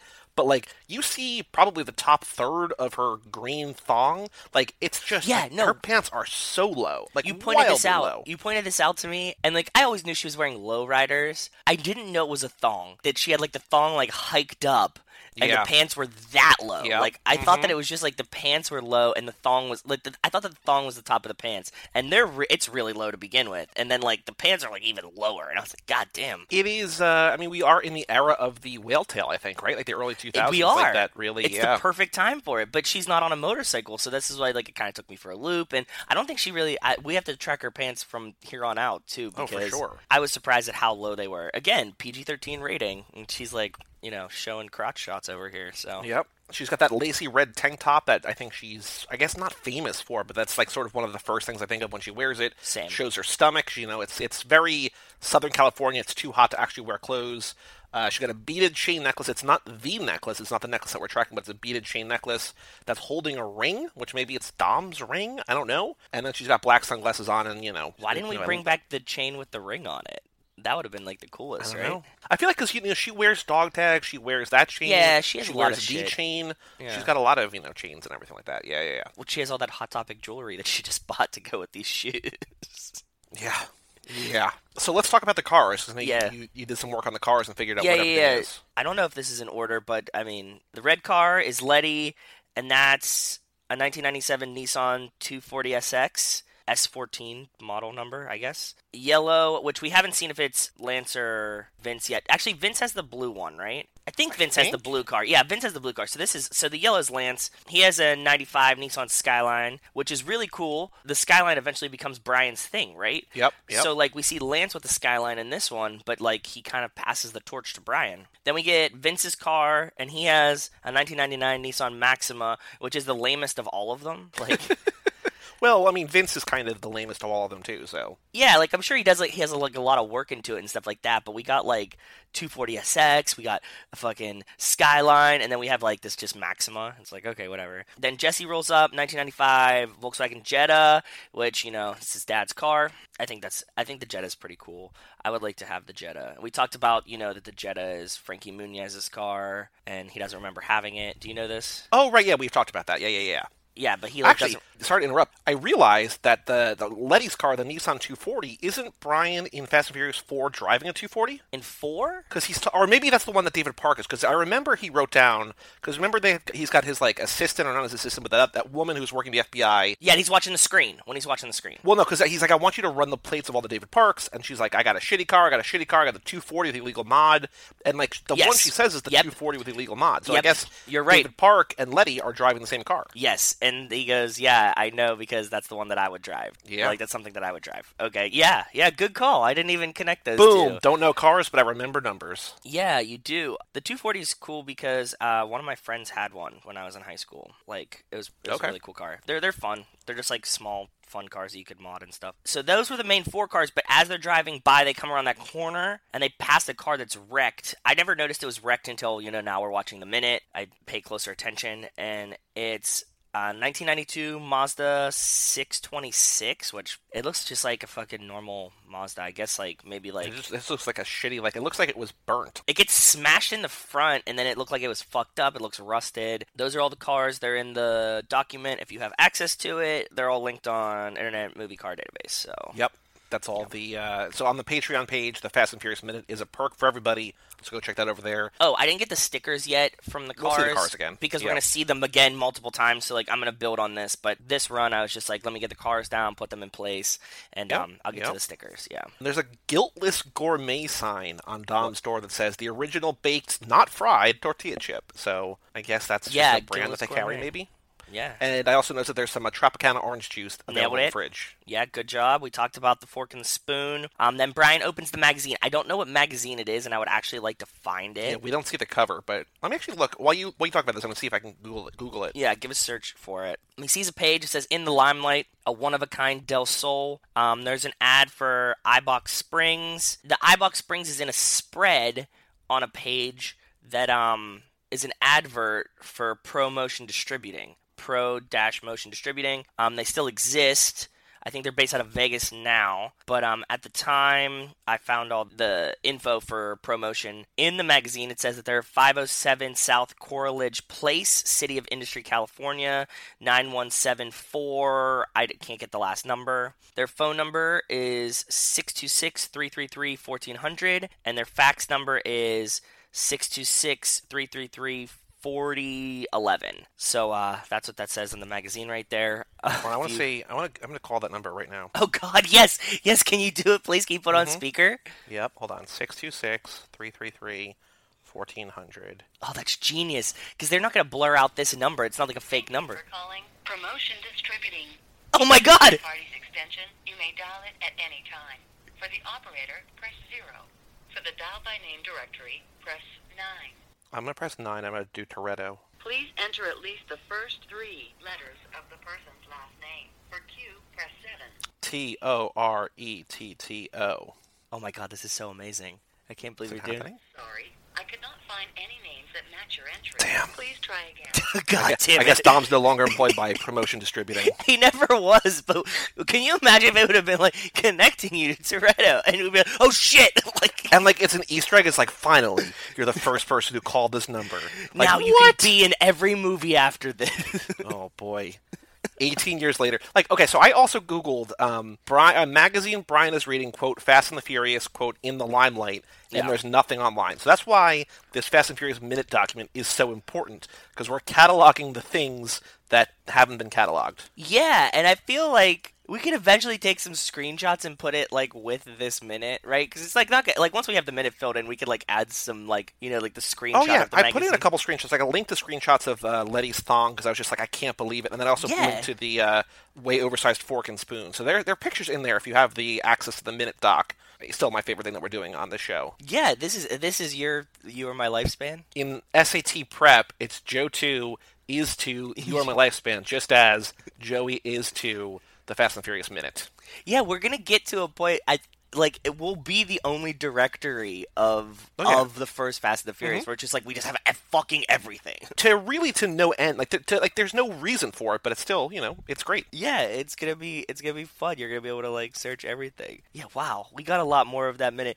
Every time we do this, I watch it in one passing, and I'm like, oh, nothing really happened here. And then I start getting into it, and you start getting into it. And I see our notes combined, and I'm like, holy shit, we have so much shit from this. Yeah. It's good. It gets a lot more fun, and it's a fun way to do it. As you might know, I wasn't super duper sold on this idea. I was okay, I'll do it, but I wasn't super sold on it. But the more we keep going, the more excited I am about it. Well, I'm glad that you're into it. Next minute, we're gonna have Letty and Vince show up in the Marketing Cafe, which is gonna be exciting. I don't know if it's the next minute. I think in 2 minutes from now, because I made 20 or 30 of the minutes the other day. Yeah. I think we're gonna get the no one likes the tuna asshole. I think that's in 2 minutes. I don't think that's the next one. I think there's a minute of conflict in the cafe, and then the next one is the fight outside and the watch your back. You get Jesse and Leon looking at sunglasses, and that's why I remember. So you get the pan back. He's let it play out or something. You know what I mean? Yep. All right, well, we are going to take a quick break. We're going to bring Larson in. We're going to be welcomed back by our very generous sponsor, Men's Wearhouse. But we'll be right back after this.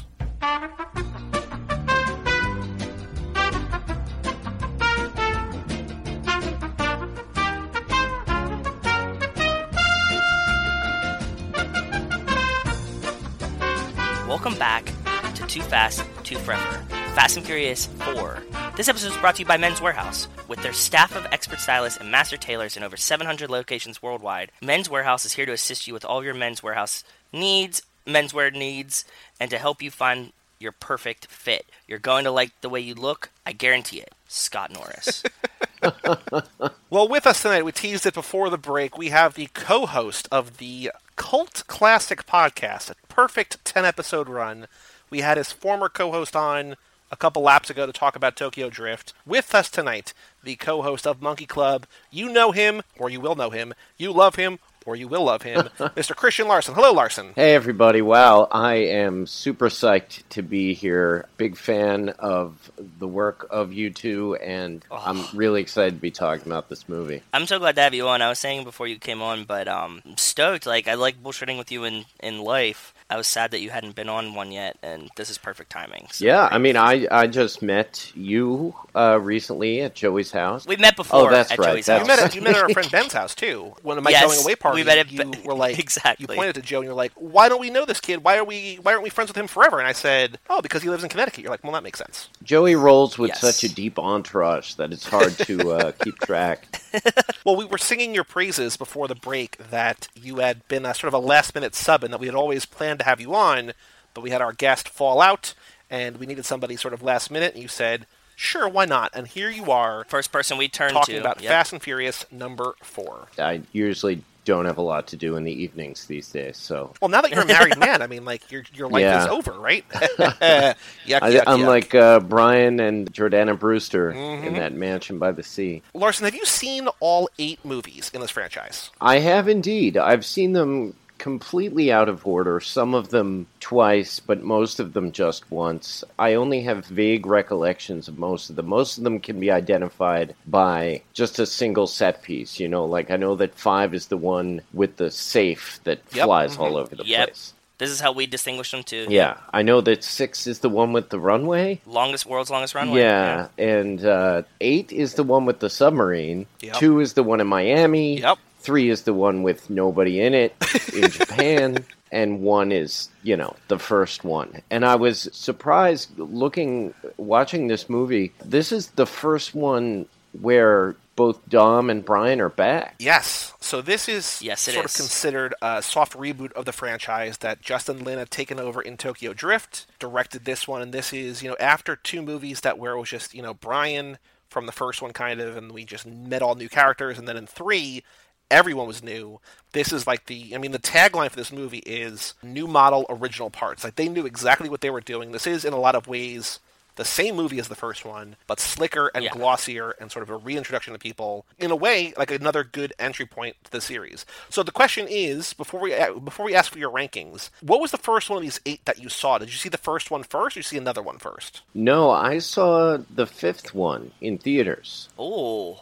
And it was really cool. You came in where Joey came in, yeah. Then I sort of worked my way back. A few years later, I went back and watched all of them up to, in preparation for the 6th one, I watched the first 5. And some of the movies, that was the only time I did or have seen them. And I remember back then, and this is something we were talking about before we started recording, I had been told that the 4th one was generally considered the worst. Is that, as scholars of the franchise, is that something that you've heard as well? And where does it fit? I know your rankings are ever evolving, but where does this one fit purely compared to the other ones on your scale? So when we started this, like in the very first episode, like even before we started the movies, I talked about how I was dreading watching 4 again, and I don't think that I could watch it on loop forever. As we've watched them now 4 times through, as we keep watching them, I realize 4 isn't that bad. The standout now, most people that write into us, their rankings and stuff, consider 2 and 8 to be the worst ones. 8 is like pretty much unanimously the worst one regarded by fans that speak to us, at least. 2 is pretty low down there. But 4, it falls around the bottom, but people don't hate it as much as I assumed they would. Yeah, Joey, what are your thoughts on the 4th one? Is it as bad as people say? Is 8 really that bad? And if so, why? So 8 is my least favorite. I think it's Joe's least favorite, too. It had gotten to a point where, like, pretty widely considered 5, 6, and 7 are... Well, actually, so to take a step back further, I think there's sort of 2 camps of Fast and Furious fans. There's people who like the car stuff from the first few movies, and there's people who like the action stuff of the latter movies. If we had to sort of pick one or the other, Joe's kind of in the first one, although he likes all 8, and I'm sort of in the second one, though I like all 8.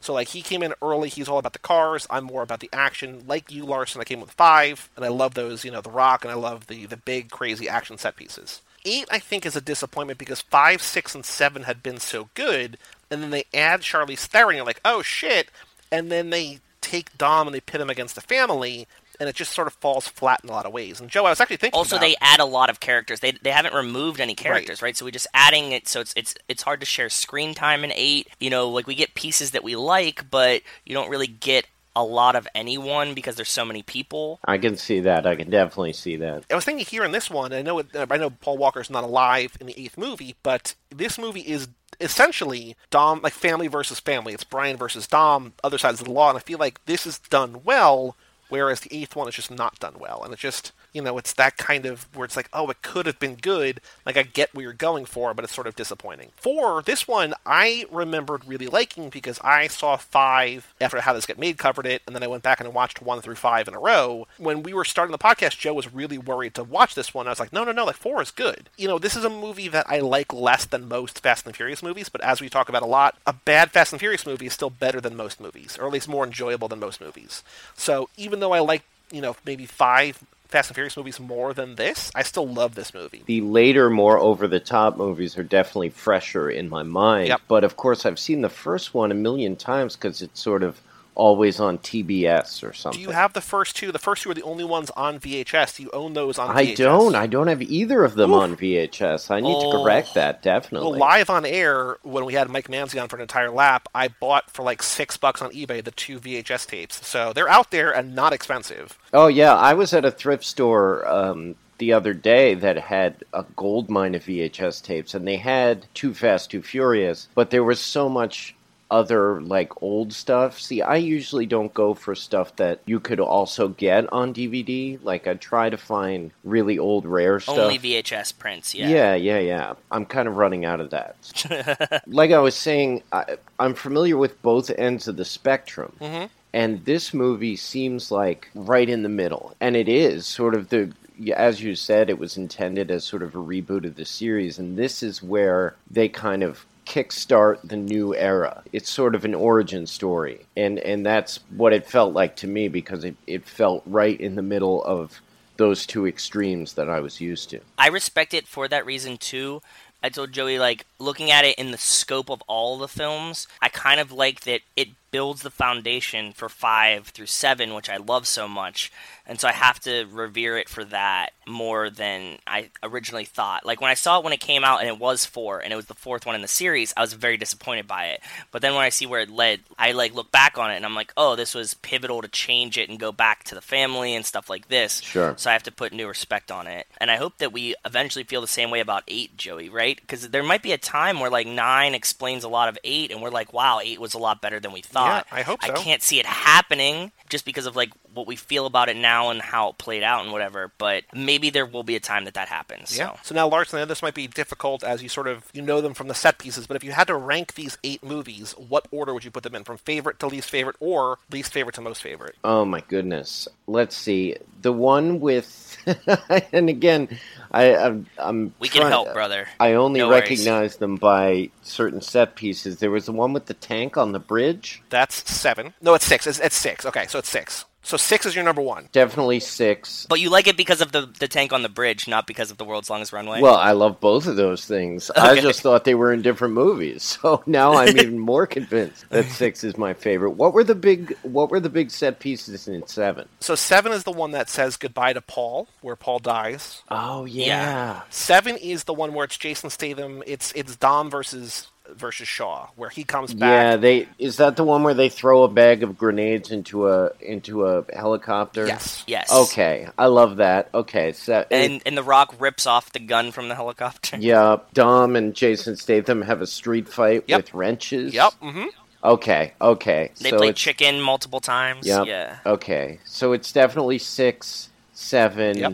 I didn't realize until now that I didn't like 8 that much, and I couldn't figure out why, but a lot of it has to do with the fact that there's just too many damn characters. It doesn't really feel... Yep. It's kind of starting to feel like a mess. I don't like the fact that they're just forgiving bad guys just so they can be part of the story. Yes. Yes. Hashtag justice for Han. I'm forced to suspend a lot of disbelief in these movies. I get that, but I'm sorry. Not really into that, but they got to do what they got to do. Somebody got to get paid, yeah. There's still a lot of cool stuff in that movie, but, I mean, 5 would be next. Okay, so we got 6, 7, 5. 6, 7, 5. 1 is a classic. Okay. Got to throw that relatively high in there. People love Tokyo Drift. I gotta have my boys. I gotta have at least one of them in there. That's a very polarizing one. People either love or hate Tokyo Drift. I mean, Han is cool. I'd put 4 above it. I'd go 4, 3, 2. Okay. Yeah, because I find Tyrese very irritating, and number 2 is all Tyrese. So Joey agrees with me. Well, I love Tyrese early, but by the end, it didn't. So. Wait, where did you have number 8? Oh, I didn't put it in there. I would say number 8 is below. It's 1, 4, 8, 3, 2. It's hard, man. Yeah, it's hard. Well, it's hard when you don't have the same encyclopedic recall of the films that you guys do. Well, I think, the important thing is that your rankings are pretty reflective of the average, I think. I think you're right in the right wheelhouse. I think so. I wanted to bring this up. I almost brought it up. I almost sent you guys an email with this. There's a woman who is a executive producer that works closely with Seth MacFarlane. Okay. She works on Family Guy and The Orville. Her name is Cherry Chivapravadumrong. Okay. You've probably seen her name in the credits of Family Guy or The Orville, but she is a huge Fast and the Furious fan. Okay. Oh. Stewie Griffin ranked the Fast and Furious movies in a Family Guy episode. We didn't know this. I didn't know this. It was her personal ranking. Okay. Her ranking is Fast and Furious 6, number 1. Fast 5, number 2. Okay. Furious 7, number 3. Okay. Tokyo Drift, number 4. Fast and the Furious Original, number 5. Fast and Furious, the one we just watched, number 6. Too Fast, Too Furious, number 7. Yeah, I guess this came out before number 8, but that's her ranking. Well, that's awesome. Wow. There's also, we've talked about on here before, that there's an episode of The Good Place that opens up with Jason Mendoza talking about, he's like, number 5 is number 1, number 6 is number 2, and he's like, and that's my rankings of the Fast and the Furious movies. So, we've talked a lot about how, these movies that are sort of, to a certain uncultured type of person, appear dumb and sort of over the top and goofy and whatever, but there's a lot of people who love these movies and who appreciate and love these movies and put that love into other things they create. And so whether it's, the Family Guy producer, the people who make The Good Place or whatever. I can't believe it permeates other media like this. They love it so much that they reference it in their own art. You know what I mean? Like, that's what's beautiful about it. Absolutely. It's like it's now infiltrated the culture that deeply. Well, there's also a video blogger named Patrick Willems. I've plugged his stuff on other podcasts, but mostly it's because the spirit of his stuff reminds me of the Cage Club Network, where he likes to talk about stuff he loves, and he doesn't like tearing stuff down, which is kind of the status quo for any sort of criticism these days. Yeah. And he made a very good video essay on exactly why the Fast and Furious series is so great. I highly recommend you guys check it out, and anyone listening, if you love it too. Very cool. Yeah, I'll check it out. So now, Larson, before we talk about this movie in particular, we've got a lot of either-or questions. There's no wrong answers. It's kind of rapid-fire round. Lightning sure. Just off the cuff. Lightning, gut instincts. Nos. Larson, are you more of a Brian or a Dom? Well, I mean, I'm definitely more of a Brian. I wouldn't say. I'm definitely not. So you're just like a really shitty cop? I mean, is that what you're trying to say? I'm only saying that by process of elimination because I'm not the guy who would be tossing people through walls. Yeah, that's fair. Fair. I think you're a little bit more Brian looking too. You're like, you got that sandy hair, and again, I'm certainly not Vin Diesel looking, so by default, I am more Paul Walker. Now, similarly, and I think based on your explanation for that one, I think we know where you're going to go with this. Are you more of a Mia or a Letty? Oh, that's a good question. That's like the sort of Mad Men Jackie Marilyn thing, because Letty is dangerous and exotic. I always call her Jordana Brewster. What's her name in the movie? Mia. You can use either or. We all know who you're talking about. It's okay. Yeah. She's like the sweet one. She's the den mother. I would go with Nia just because she seems to be more caring and domestic. I know that makes me sound horrible, but yeah, I don't know if I could keep up with a Letty. That's okay. Now, this next one, you've already sort of made your thoughts on one of these characters known. Are you more of a Roman or a Tej? Tyrese or Ludacris? Oh, I'm a Tej, definitely. Okay. I mean, Tej knows when it's time to crack wise and when it's time to get down to business. Yeah. With Tyrese, it's just all chaos, clowning all the time. Now, Larson, later movies now, are you more of a Deckard Shaw, who's Jason Statham, or are you more of an Owen Shaw, who's Luke Evans? So the bad guy in 6...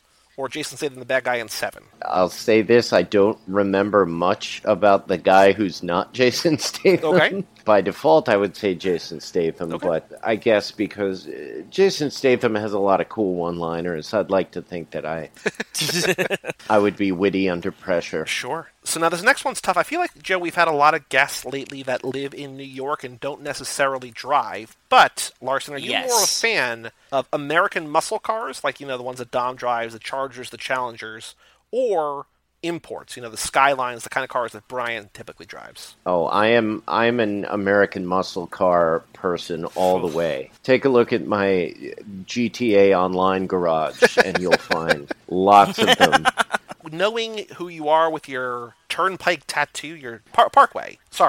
Garden State. He has Garden State. Yeah, the Garden State Parkway, GSP, baby. The Americana that tattoo embodies more closely lines up with the American muscle than it does with, a Japanese you can't have your arm out the window driving like a tuner and have the Garden State Parkway. No, doesn't work. Yeah. I mean, I respect both, but there's something about, they're just beasts, I'm a big fan of what they call the hoopty. I love hoopties, yeah. Generally a large-bodied car from the 70s or 80s, usually kind of beat up. Barely still running. Yeah, but just drives like a ship more than a car. I'm fascinated with old school station wagons. That's kind of a fascination of mine. My dream is to one day own a giant wood paneled station wagon from the early 80s. And I love it. Nothing's more American muscle than that. Yeah. It's V8, baby. Those things, once you get them up to speed, it's, but I have a note on that later. But yeah, now, American muscle all the way. Okay, now Larson, I know that in general you're more of a whiskey man than a beer man, but if you had to choose between Corona and Belgian Ale, what would you pick?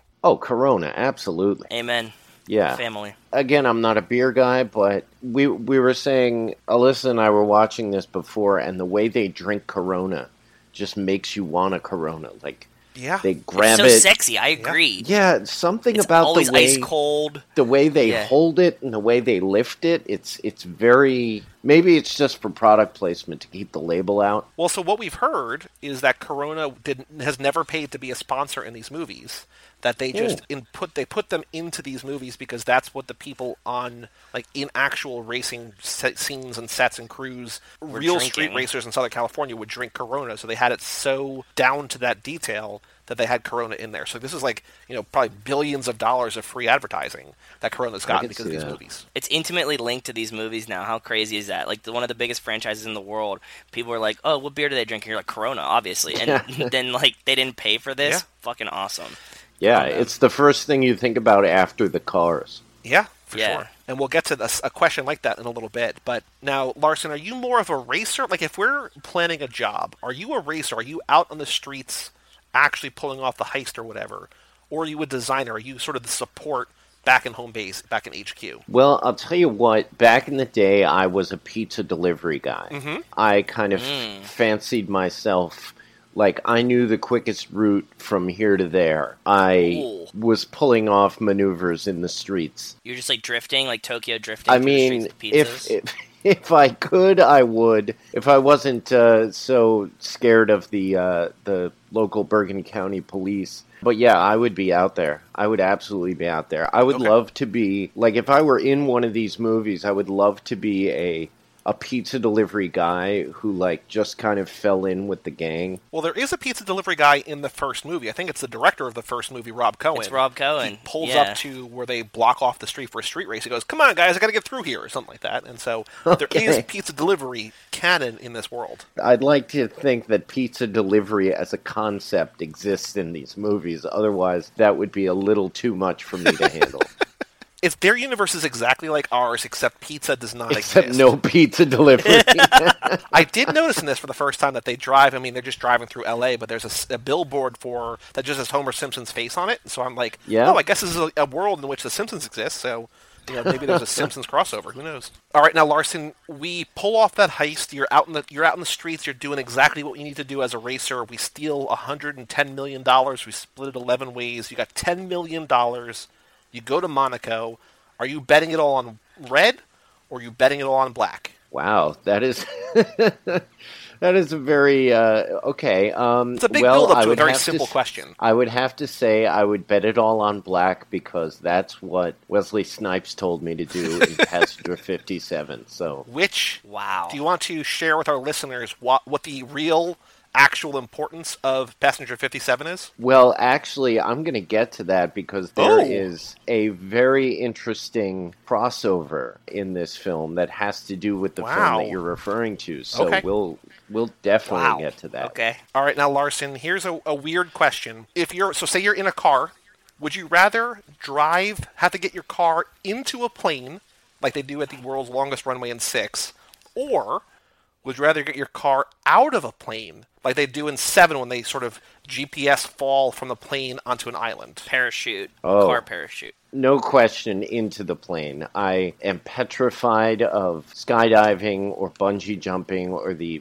prospect of either. Yeah. They had to go bungee jumping on last week's Bachelorette episode, and I could barely watch. So yeah, going in. I'm terrified of heights. I'm with you, brother. Have you done that, or are you just sort of you're afraid of the concept? I mean, it's just the concept of it. It's frightening. I agree, and it gets worse as I get older too. It's really weird. This next question is a question that actually derives from your parents' basement. Okay. Is the word oil 1 syllable or 2? Oh my God! I remember us having that conversation. Yep. It's 2. It doesn't look like it should be, but oil.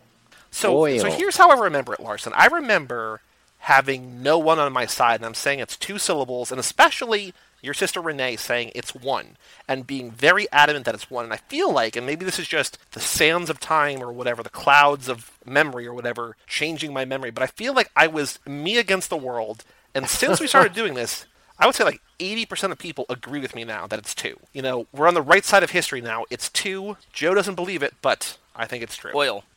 Yeah, you're saying it's 2. Oil. Oh, boy, it's all coming back to me now. I mean, we had a lot of really dumb conversations in that basement. We've talked about the charades in the basement a lot on this podcast because of that question. And your one friend, though I don't remember who he was because he only came over a couple times trying to get me to guess Treebeard the Ent. And I was like, I don't know what this is. I'm not a Lord of the Rings nerd. My favorite one, I forget who it was. I think it might have been Pete Colludi. He did sounds like, and then he waved his hands like nothing. Sounds like nothing. And I think it was you that immediately said orange and won. And that made both of you legends. Okay. All right, now, Larson, this is a kind of a grisly question, but... Oh, dear. Toward the end of the series, or like at least the movies that we've seen so far, Dom almost dies in a couple different ways. Or characters almost die in a couple different ways. Would you rather die, if you had the choice, in a fiery explosion or by drowning in icy water? Definitely by drowning. And I'll tell you why. Because in driver's ed in high school, we had a cop come and talk to us about car accidents. And he described in great detail what it feels like to burn alive. He said that your skin keeps seeking oxygen, and the flames are feeding on the oxygen. Oof. So your skin just keeps the flame going because it needs oxygen. Yeah, and the way he described it was just like horrifying. I mean, I know that was the point, but from that day on, I was like, okay, burning alive is the worst way to go. Damn. Okay. Yeah. Drowning's pretty bad. I think now, I'm looking back at the answers, Joe, and I think that you're the only other person of the, like, we only have like about 6 or 8 answers to that question because that was one of the more recent ones that we added, but yeah. I think the two of you are the only people who picked icy water, I think. Wow. They're both brutal. They're both tough ways to go. Yeah. Now, Larson, I'm very interested here, given your, I don't want to say past career, but past paid hobby as a karaoke DJ. Sure. In 7, they have Roman distract the crowd. They say, do what you do. And he goes up there and sings a song. He sings a karaoke song. So now, Larson, we're out on a job. We're out on a mission. You need to be the distraction. You need to be basically the Tyrese of our group. You need to sing a song to a crowd of people you don't know. No musical backing. What song are you singing a cappella? What's your distraction song? I know exactly what it would be. It would be Work It by Missy Elliott. Absolutely. Without a question. It's a good choice. And this is great because we get choices across the board, and they're all awesome.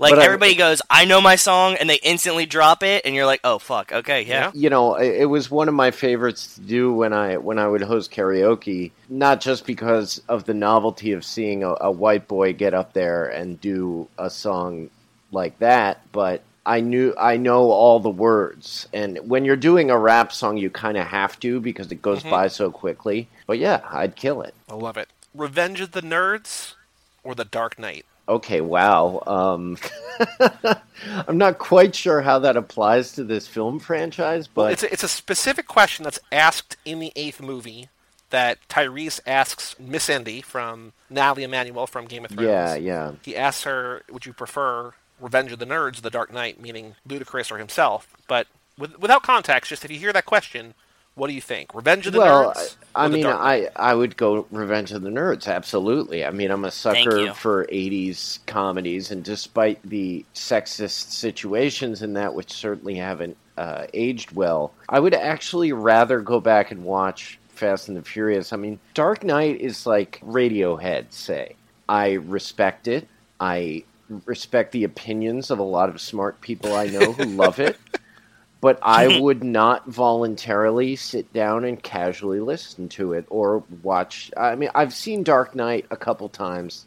I don't really need to see it anymore. Revenge of the Nerds.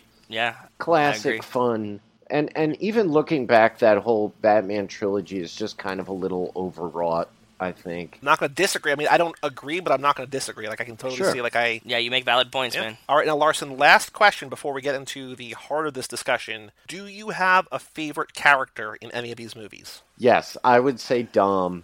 Even though I like a lot of different characters, I feel like, obviously, Dom is the heart of the whole thing. Not just because he's awesome with cars and he's a total badass, but he is able to say these ridiculous lines, and he's able to do Oh, there's a lot of them in here, too. Yeah, and he's able to do the most melodramatic shit that would seem ridiculous and comical if it wasn't for him. The shit that would come off as laughably hilarious in something else all of a sudden seems almost heartfelt and dramatic from him. Dom all the way. Cool. Yeah, we get a lot of that in 4, too.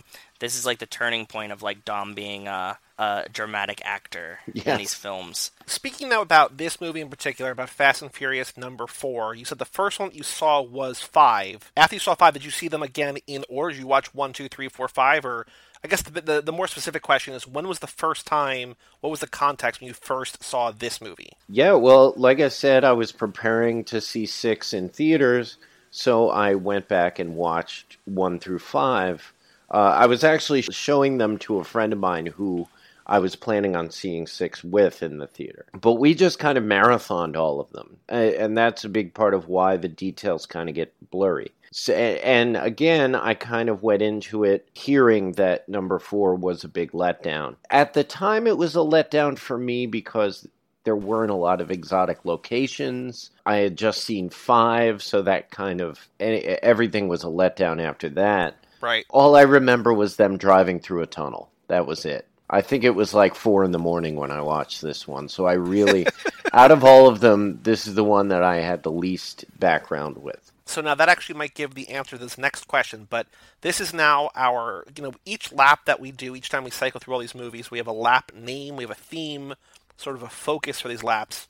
And this one, it's the walk down memory chain. Because over the first 3 laps of this podcast, we talked a lot about the necklace that has a big part in this movie. The necklace that Dom leaves for Letty and that he gets back when she quote unquote dies. So we're walking down memory chain. Joe and I are in the opening segment, logging where we see the necklace. So our question to kick off the discussion is, when you think of this movie, when you just think of, like somebody says, Fast and Furious number 4, and I think especially given the way that you were describing the movies earlier in terms of set pieces, what's the first thing you think of? Is it a shot, or a character, or a moment, or a scene? Song, anything. Like, what's the first thing that you think of when you think of Fast and Furious number 4? It's the tunnels. That was something that really stuck with me. I mean, it kind of was the only thing that stuck with me from the last time I saw it. But watching it again this time, those tunnels, I mean, it's certainly not on the level of the set pieces of the later films, of course. But there's a lot of cool stuff that goes on. If you think about the tension of driving through windy tunnels at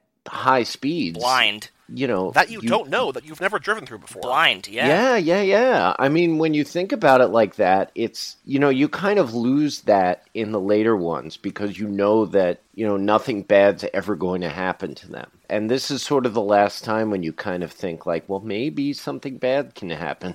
And especially when they're zipping through these tunnels and there's all kinds of obstacles, there's a lot of real tension in that scene. And that's definitely what sticks with me. That's a good shot. I think that's my second most memorable moment. What's your number 1? For me, this is the one where Letty dies. That's like the first thing I think of. Yeah. When I think of 4, I just think Letty dies. That's the first thing that comes to my brain. I do think the tunnel's second because I think that, like, cinematically, that's the most memorable, like, thing I can visualize when I think of this movie. But it's always just Letty dies. Just the phrase Letty dies comes into my head. We were talking about this before we recorded. This is, Michelle Rodriguez was kind of bowing out of the series at this point, only to come back in 6. She did Avatar, or maybe she needed to leave because she was doing Avatar as well, and They knew she was going to come back. I don't know. Do you guys know any more about the circumstances? No, the only thing that we really talk about is how little she's actually in the movies, given how central she is. Because she's not in 2, she's not in 3, she's barely in 4, she's not in 5. Like, for how core her character is, she's not in these movies a lot. I don't know why. Like, we know that for the second movie, they had written 2 scripts, one with Vin Diesel, one without Vin Diesel, based on whether or not he was going to return or not. He opted not to, and then they sort of wooed him back by saying, you can have Riddick if you do these movies for us. And so I don't know that we've read, maybe Cassie knows, and we have one listener, Cassie, who loves Letty, like Letty's her favorite character. She knows all about that. So, Cassie, if you're listening, if you know why Michelle Rodriguez left, if it was because of Avatar, other movies, she wanted to leave, this was always part of the plan, why did Michelle Rodriguez... But we don't know. But it doesn't feel like it was actually part of the plan, right? Like, bringing somebody back to life doesn't feel like a movie later. Right. Doesn't feel like it was, like, part of what they sought to do, you know? Well, I mean, it could be that she dies, quote unquote, dies in this movie. We go to her funeral, but we never see a body. Like, it's kind of Game of Thronesy in that way. We might have even said this before, where like until you see the body, she's not necessarily gone. Yeah, and even then, we don't know if she's gone. Right. So I don't know. But yeah, Larson, we don't have a good answer for you, unfortunately. The other thing that led me to believe that maybe it was planned, her return was planned, or at least they were leaving the door open, was that Dom continuously rejects the advances of Gal Gadot. He keeps turning her down, especially at the end, like when she sees them off into Mexico, and it's like his last shot with her, and he's like, no, sorry. Just kisses him on the cheek, and she's out of there, yeah. Well, to counter your point, though, he does take the advances of I forgot her name, Joey. Elena. So he does have a relationship with Elena. But that's in the next movie, and that's theoretically years from now. Like, Letty's body, if she actually died, is still basically warm in the ground when he's rebuffing Gal Gadot. But Elena, it's a new life, it's a new place, it's a new country. Yeah. Yeah, and also in real life, it could be that at this point, they weren't sure that if Michelle Rodriguez was going to return, so they wanted to keep that door open. Going into the fifth one, they were like, nah, she's not going to come back, so let's find another love interest. Give him a new girlfriend kind of thing, yeah. I'm trying to think because I was, now that we're in this lab, I try to think of it while I'm watching it, what the thing I think of most, and there's two exchanges that I know almost all the words to, but it's not the first thing I think of, but it's the Dom describing his dream woman, 20% angel, 80% devil. Yes. That doesn't sound anything like me. It ain't. Like, I love that. Like, that's one thing. The Brian and Mia scene in the diner. What if you're a good guy pretending to be a bad guy? Every day. Yeah. And those two, I think in a franchise not necessarily known for its writing, I think that those are such beautifully written scenes for the characters that I think that there's like two of my favorite scenes in any of the movies, just based on like how exactly they nail the characters and like their behaviors and their thoughts and everything like that. The writing is good for this one, and that's another reason why this one keeps climbing up for me, because like you said, like I think the dialogue writing in this one is great, and those two monologues are like the perfect examples of it, and this is why I can't put this one at the bottom of the list. Yep. I think the thing that I think of first, and it's sort of a dumb thing, I still don't know why this is where my brain goes, but I just think of Dom recreating the crime scene when he's like doing his... Detective Dom? Yeah, he's doing his like Hannibal, his Will Graham sort of like, this is my design, and he's Sherlock. Like just imagining the car there. Yeah, like it's just, I think of that, like I think of him bending over, rubbing his finger on the ground for the nitro meth, and just like, I know exactly how this all went down. Even though he's wildly wrong, because Letty doesn't die. Like, he's not right at all. But nope. I love how, like, very specifically he knows exactly what happened, exactly who to go after, what he's looking for, the nitro meth, only pussies run nitro meth. Like, I think of that scene. We don't see anything like that in any other movie in the franchise. Nope. But I just love how, like, genuine but also goofy it is. Like, unintentionally goofy, but I just think of that. Like, I think it's a weird, funny scene. Yeah, that's a good one. So, Larson, this is now your platform to talk about, this movie in relation to the franchise. What do you want to talk about? What do you want to kick things off talking about Fast and Furious number 4? I took notes for this like I would for any other film I was planning on discussing for a podcast. I realized that you guys have talked about this movie, 3 times already? 4? Yeah, this is our 4th time. Yep. Mm-hmm. And 4th time. It certainly wouldn't be the usual breaking down the plot sort of thing. So I found a few moments in the movie that I thought might lead to a more wide-ranging discussion. The first one is Brian as a cop. Shittiest cop in the world. Yeah, but you see him. I know you saw him working with the DEA more, having meetings and that sort of stuff. There were a lot. I know most people say that the first one is Point Break with cars, But there were so many Point Break, a movie I love, by the way, and I'm sure you guys do too. Mm-hmm. Yeah. There were a lot of parallels in the beginning. I think that's kind of the nod, though, with the reboot. I think they're coming back and they're giving you the other parts of Point Break that they didn't give you in the first one, right? Giselle says to Dom twice in this movie via con Dios. Like, that's not a coincidence. Yeah, it has to. There are points when I think it has to be. I mean, not only is it a movie that's all about L.A., but there's the foot chase where he literally runs through someone's apartment. It's very much the same thing, and the dynamic he has with the other FBI agents as well. Yeah. Yes. Mm-hmm. Yeah, definitely. I see it. Also, I'm with you, brother. Also, and this is something that I wrote down, not thinking about the Point Break connection, but if we were doing what's the first thing you think about when you think about Point Break, the first thing I think of is Utah, Get Me Too, and Gary Busey looking for 2 meatball subs.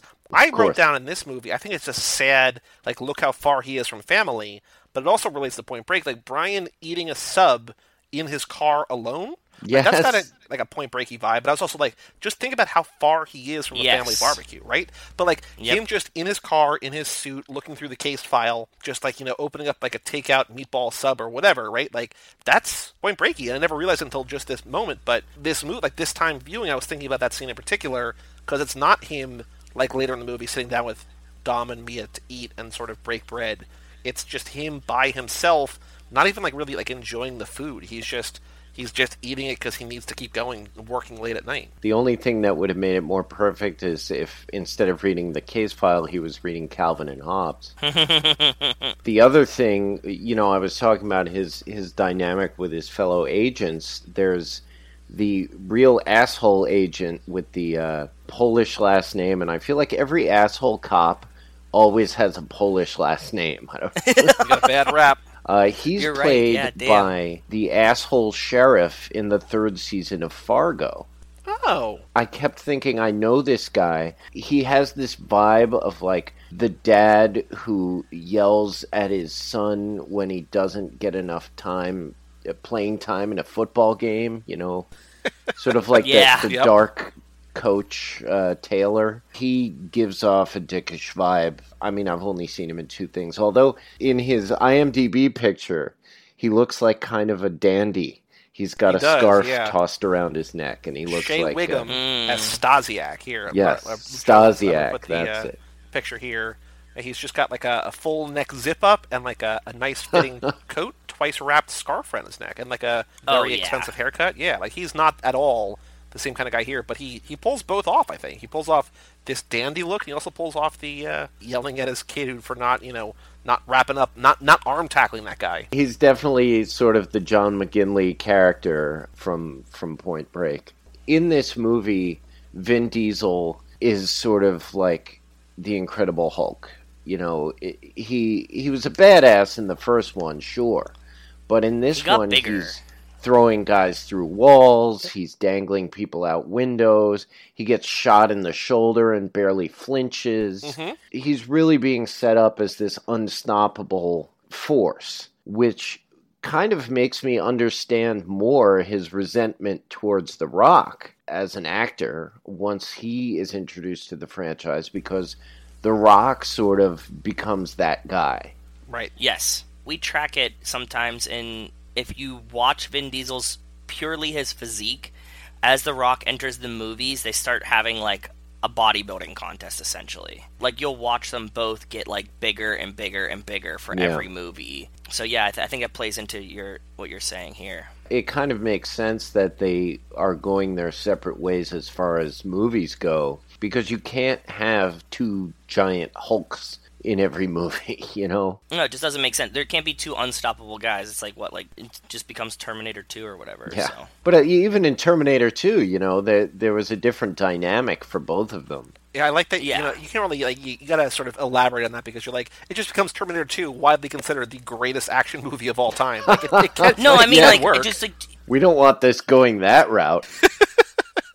No, but I know what you mean. Like, it's not like at a certain point, like it's like, oh, wouldn't it be cool if like Freddy versus Jason? But like if they can't kill each other, what's the point? Exactly. That's my whole point. Yep. The introduction of the two of them, not introduction because they've both been seen before, but at Letty's funeral, the stare down across the funeral where you see Dom standing in front of the oil rig and you see Brian standing in front of his, unmarked car. That is incredible. Yeah. It's a great shot. Yeah, I agree. And it's again, something that could be seen. These movies, it's a crazy accomplishment that these movies are not considered so bad they're good camp classics. They have all the elements. They have ridiculous dialogue and over-the-top shit and stuff that's just completely ridiculous. But yet it hangs on to its legitimacy somehow.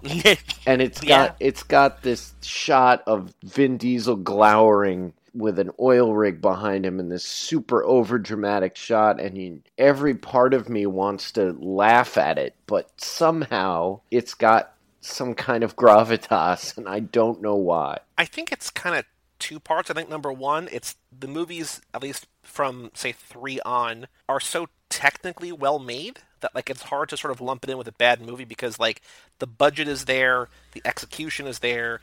Even if things are kind of goofy and corny, the actual production of it all is so on point that it's hard to sort of look at this as anything other than kind of at times a dad joke in an action movie. But the other thing is that it's so genuine and pure, and the actors are all so committed to it. It's not like people are really mailing it in. I think that they all want to be there. They all are having a good time.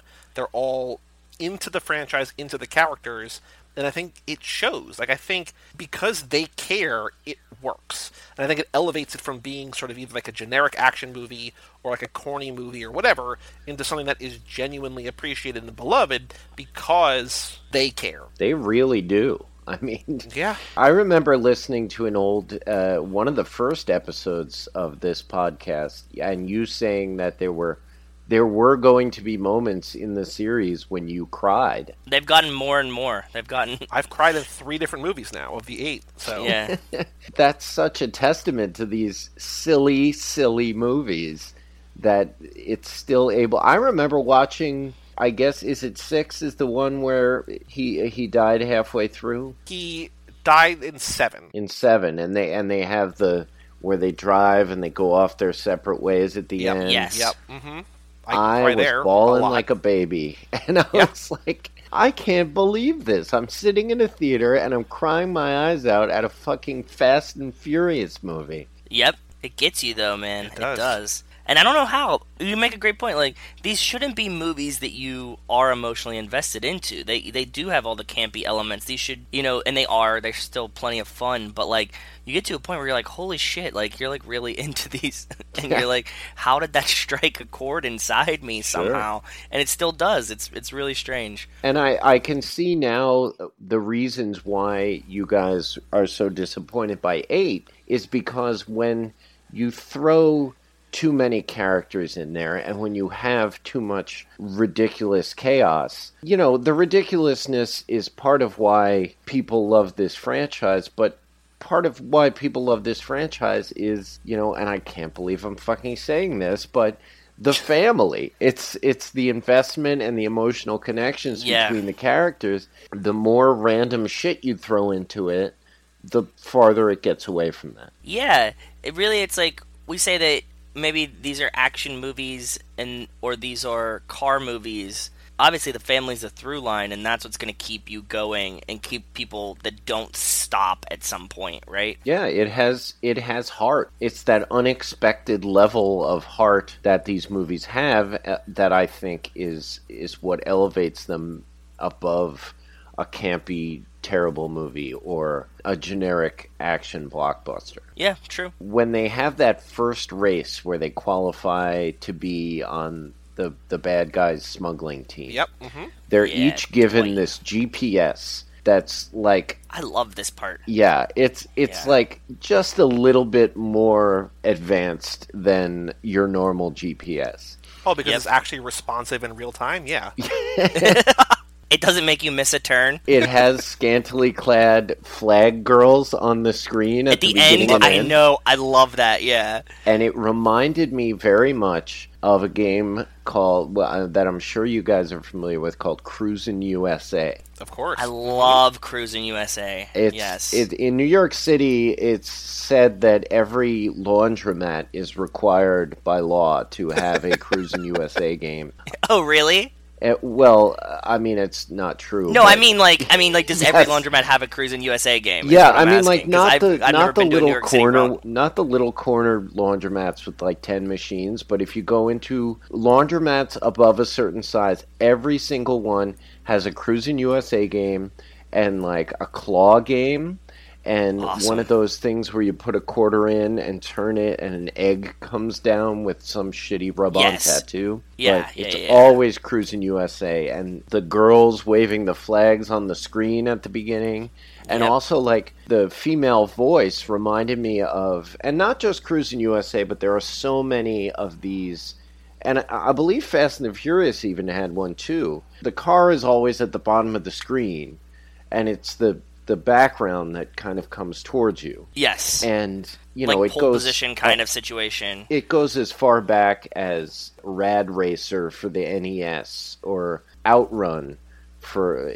Pole position. Pole position. But Outrun was always my favorite arcade game, because you could pick the radio station at the beginning. Ooh. And there was always a girl going like, oh my goodness, wow.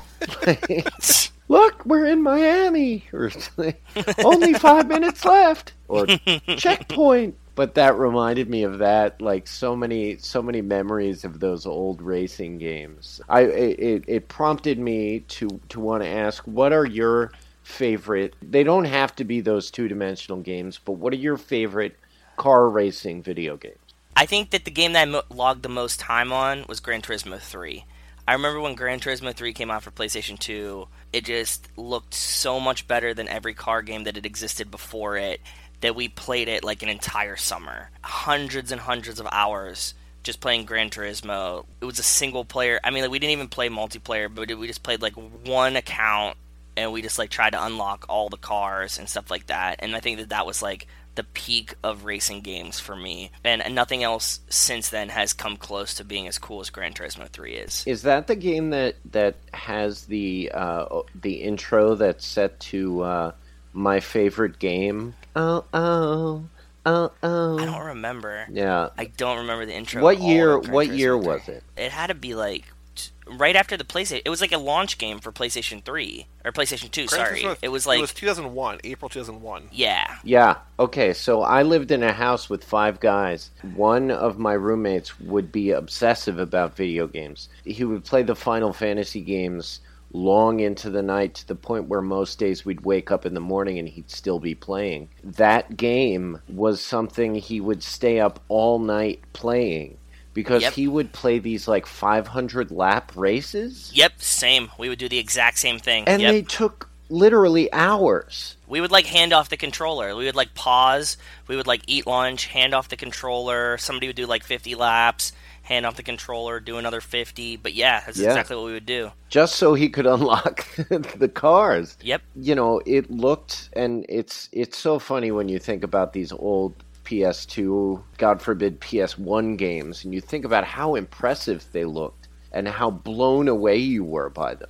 Oh yeah, it was just like visually stunning to me. Oh. Like I remember there being rain in Gran Turismo 3 and just being like, holy shit, they have everything. Like, this is it. I could sit and watch him drive a car around in circles, and it was like, I can't believe how far video games have come. Mm-hmm. Yep, same reaction. Joey, what about you? Were you a racing game? I know you're a gamer of sorts, but were racing games ever on your radar? Well, I was telling Joe on an episode a while back that my dream, and I never played GTA Online, I know that you're a big Grand Theft Auto Online person, but my dream was to become the online world's greatest getaway driver. And so, like, whenever you did, like, a bank heist, I'd just be outside. Like, basically, I would be driver from Drive. Like, I'd be Gosling and Drive. Like, I don't go in, I don't rob the banks with you, but I'm going to be in the car outside. I'm going to be baby driver. You get in here, I'm going to get you to freedom. Like, that was always my dream. I never played it. I never even, like, tried to play it online, but that was always my dream. The racing games that I played the most, I love the Forza series. Like, the Forza series started on Xbox 360, I think, as like a really hardcore racing sim, which was not fun. And then it sort of became this like more fun and just sort of became the cornerstone. Like, I guess like sort of what Gran Turismo was to the PlayStation 2, Forza became to the 360 and Xbox One. And so the regular Forza games are great. The Forza Horizon games, which are sort of like open world, different kinds of like goofy stuff, like you're racing boats and planes and stuff like that sometimes. I love those. Like, they put out one, I think, every year. Like, they alternate between the regular ones and Horizon. And those are always ones that, like, when it comes out in the fall, I'll put, like, 80 hours into because, like, I just love, they're beautiful to do.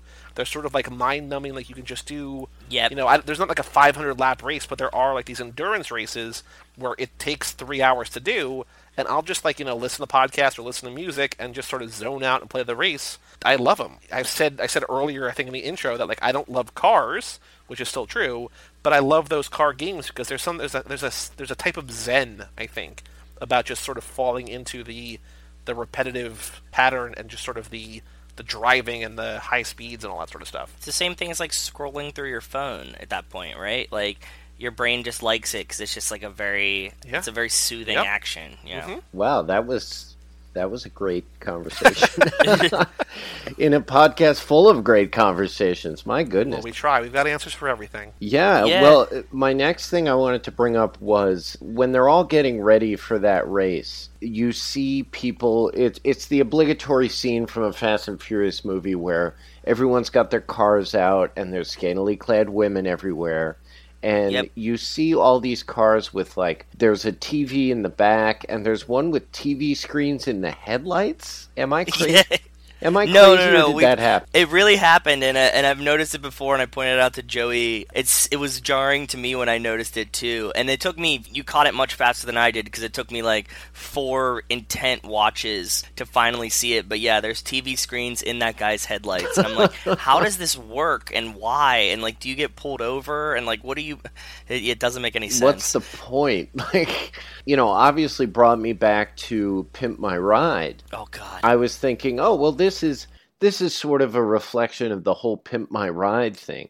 But the Pimp My Ride thing was the very early 2000s, if I'm not mistaken. And this movie's from 2009, which seems a little late for that. I think so, too. Pimp My Ride seemed like it came, like right around high school time to me, so like early to mid 2000s. I think I'm looking at it right now. It was 2004 to 2009. So I guess this was sort of the tail end of that. So yeah, maybe it had some influences then. I agree with you though. It felt like it was earlier than this in my brain. Yeah, there were a couple of things in this movie that seemed like remnants of the early 2000s. Like, for example, my wife pointed this out. There are so many situations where smartphones would have simplified a lot. I feel like by 2009, smartphones were relatively prolific. Accessible. Right? Brian's using a flip phone through the whole thing, and you would think if anybody would have a smartphone in 2009, it would be him. Well, that's also something that we've pointed out, and it's a little bit of, I guess, cognitive dissonance in that Tokyo Drift actually happens like years after this. But like the kids in Tokyo Drift are using these like flip phones that have like 1080p cameras in them, and it's like, oh, that's not real. But also, I guess it kind of makes sense if it happens actually in like 2013, 2014-ish. No, but at the time, Japan was so far ahead that wasn't crazy. So, like, it still makes it dated in Japan time. They were just technologically advanced enough that it doesn't feel weird looking back on it, because we were so far behind. Yeah, and also, they didn't know what the timeline was going to be at that point. That was just the movie they could make at that time. They had no idea where it was going to fit in the mythology. One of the bad guys in the movies has a hammer and sickle tattoo on his neck. Yeah. Phoenix. Mm-hmm. It made me think, like, is this guy a devout communist? Because it seems like what he's doing is pretty capitalist. Unless... I think he's a very interesting character where he's just like a collection of intimidating things like that. Right before, like, I'm watching the movie again for now the third time tonight, second time on mute as we're recording. I just saw, like, it just, as you said that, I looked up and his neck was on screen, you could see that. but it's in that scene where Dom blows up all the cars. And I wrote this down that, like, this is about Nitro Meth. He's like, 70 Plymouth, you remember? The guy's like, yeah, I remember her. You remember her face? Because I can't. And this guy is talking about how he killed Letty, but he didn't kill Letty. Like, we find out in 6 that, like, he shot next to her or whatever, and she got recruited into Shaw's crew. Like, I want to know why this guy... I want to know why he's got the hammer and sickle tattoo, but I also want to know why he's lying to Dom, who very clearly wants to kill him. It's not a good idea. Like, is he just trying to be, like, manly about it? But, like, to what end? Only pussies drive Nitro Meth. He's just trying to be cooler than he thinks he is. But also, isn't that a thing that they introduce later that they kind of assume was part of the story all along?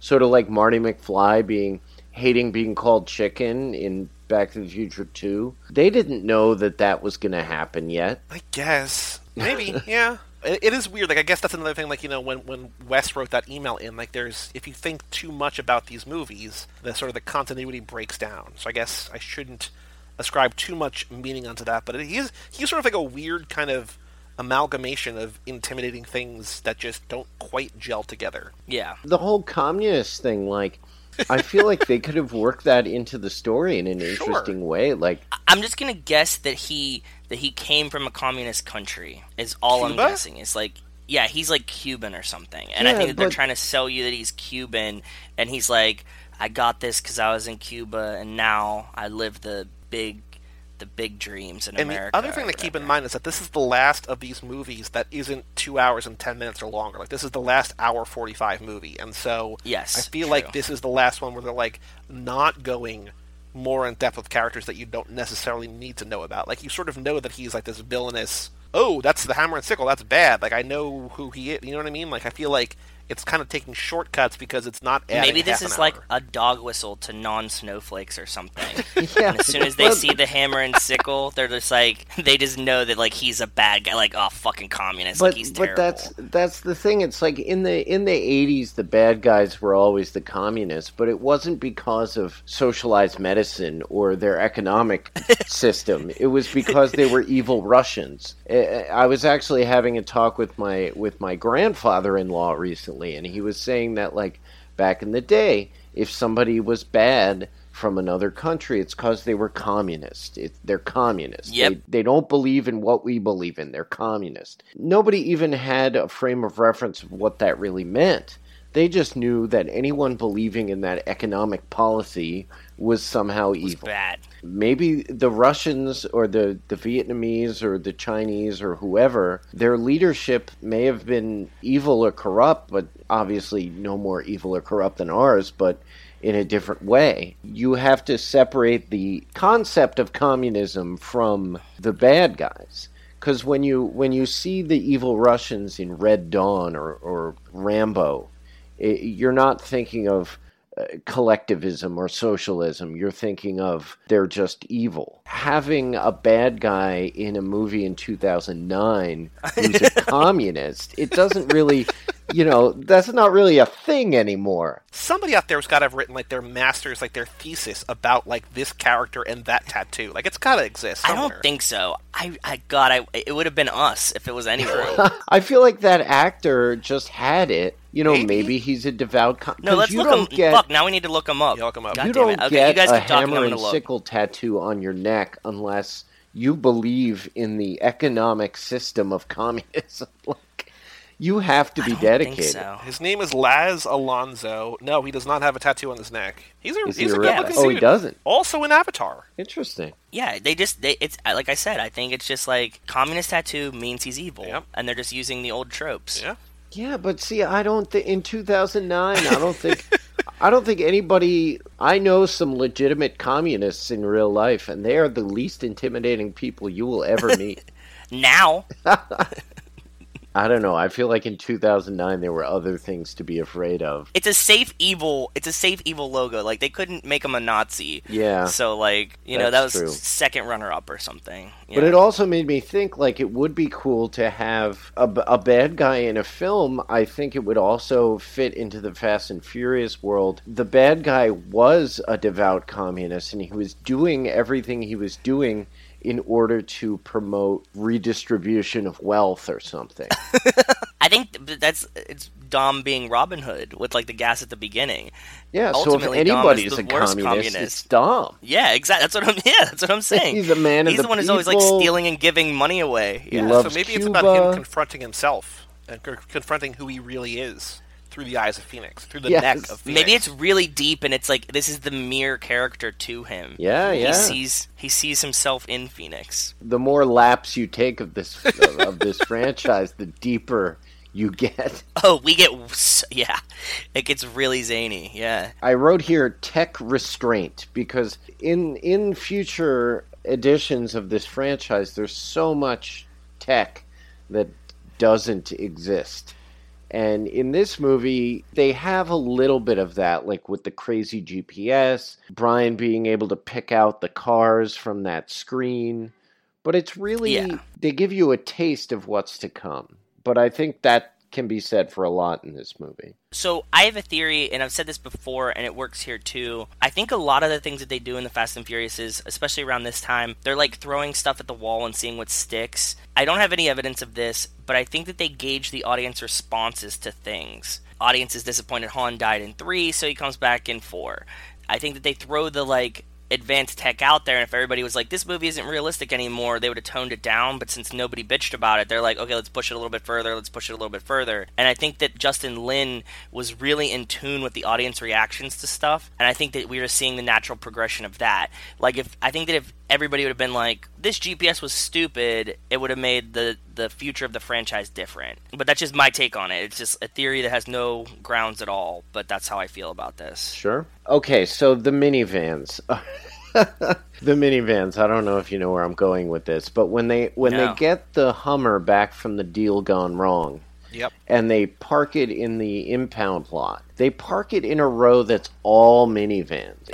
Okay. Number one, it made me think, how many minivans are impounded by the police? Like, I feel like not a lot of criminals drive minivans.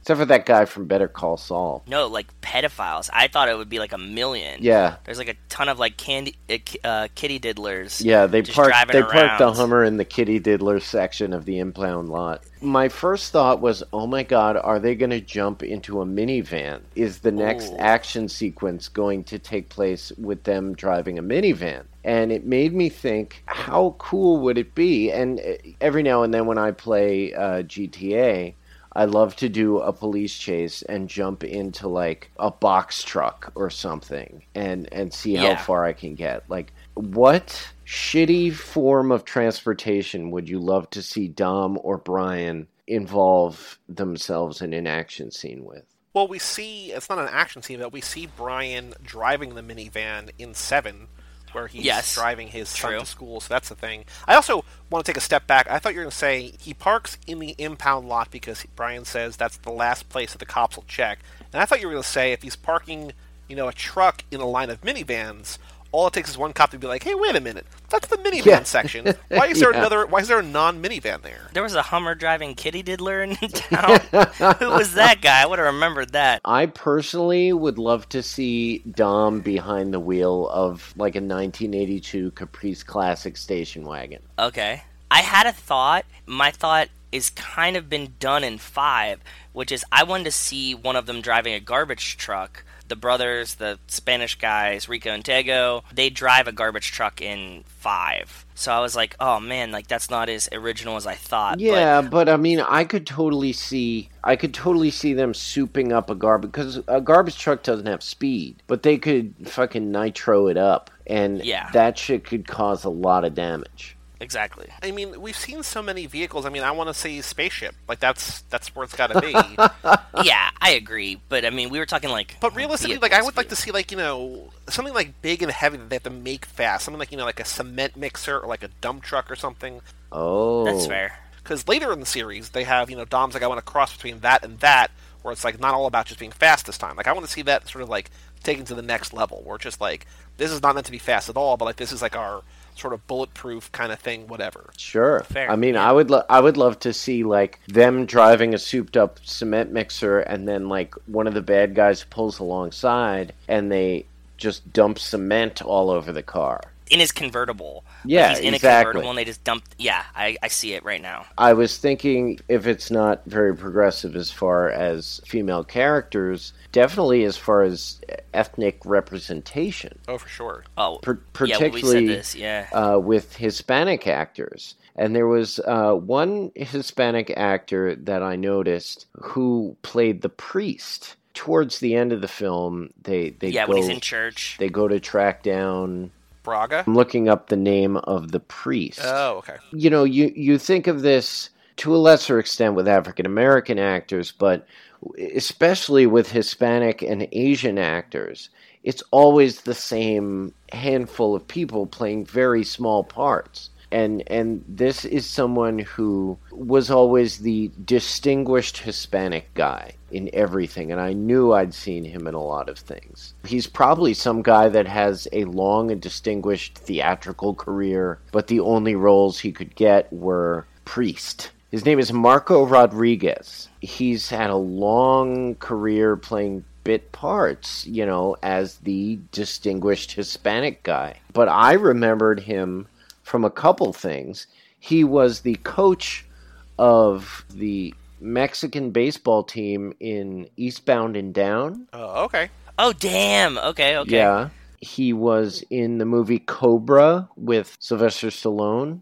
He was in a little movie called Street Night. There we go. This is Joey's favorite movie. So Joey alluded to it before.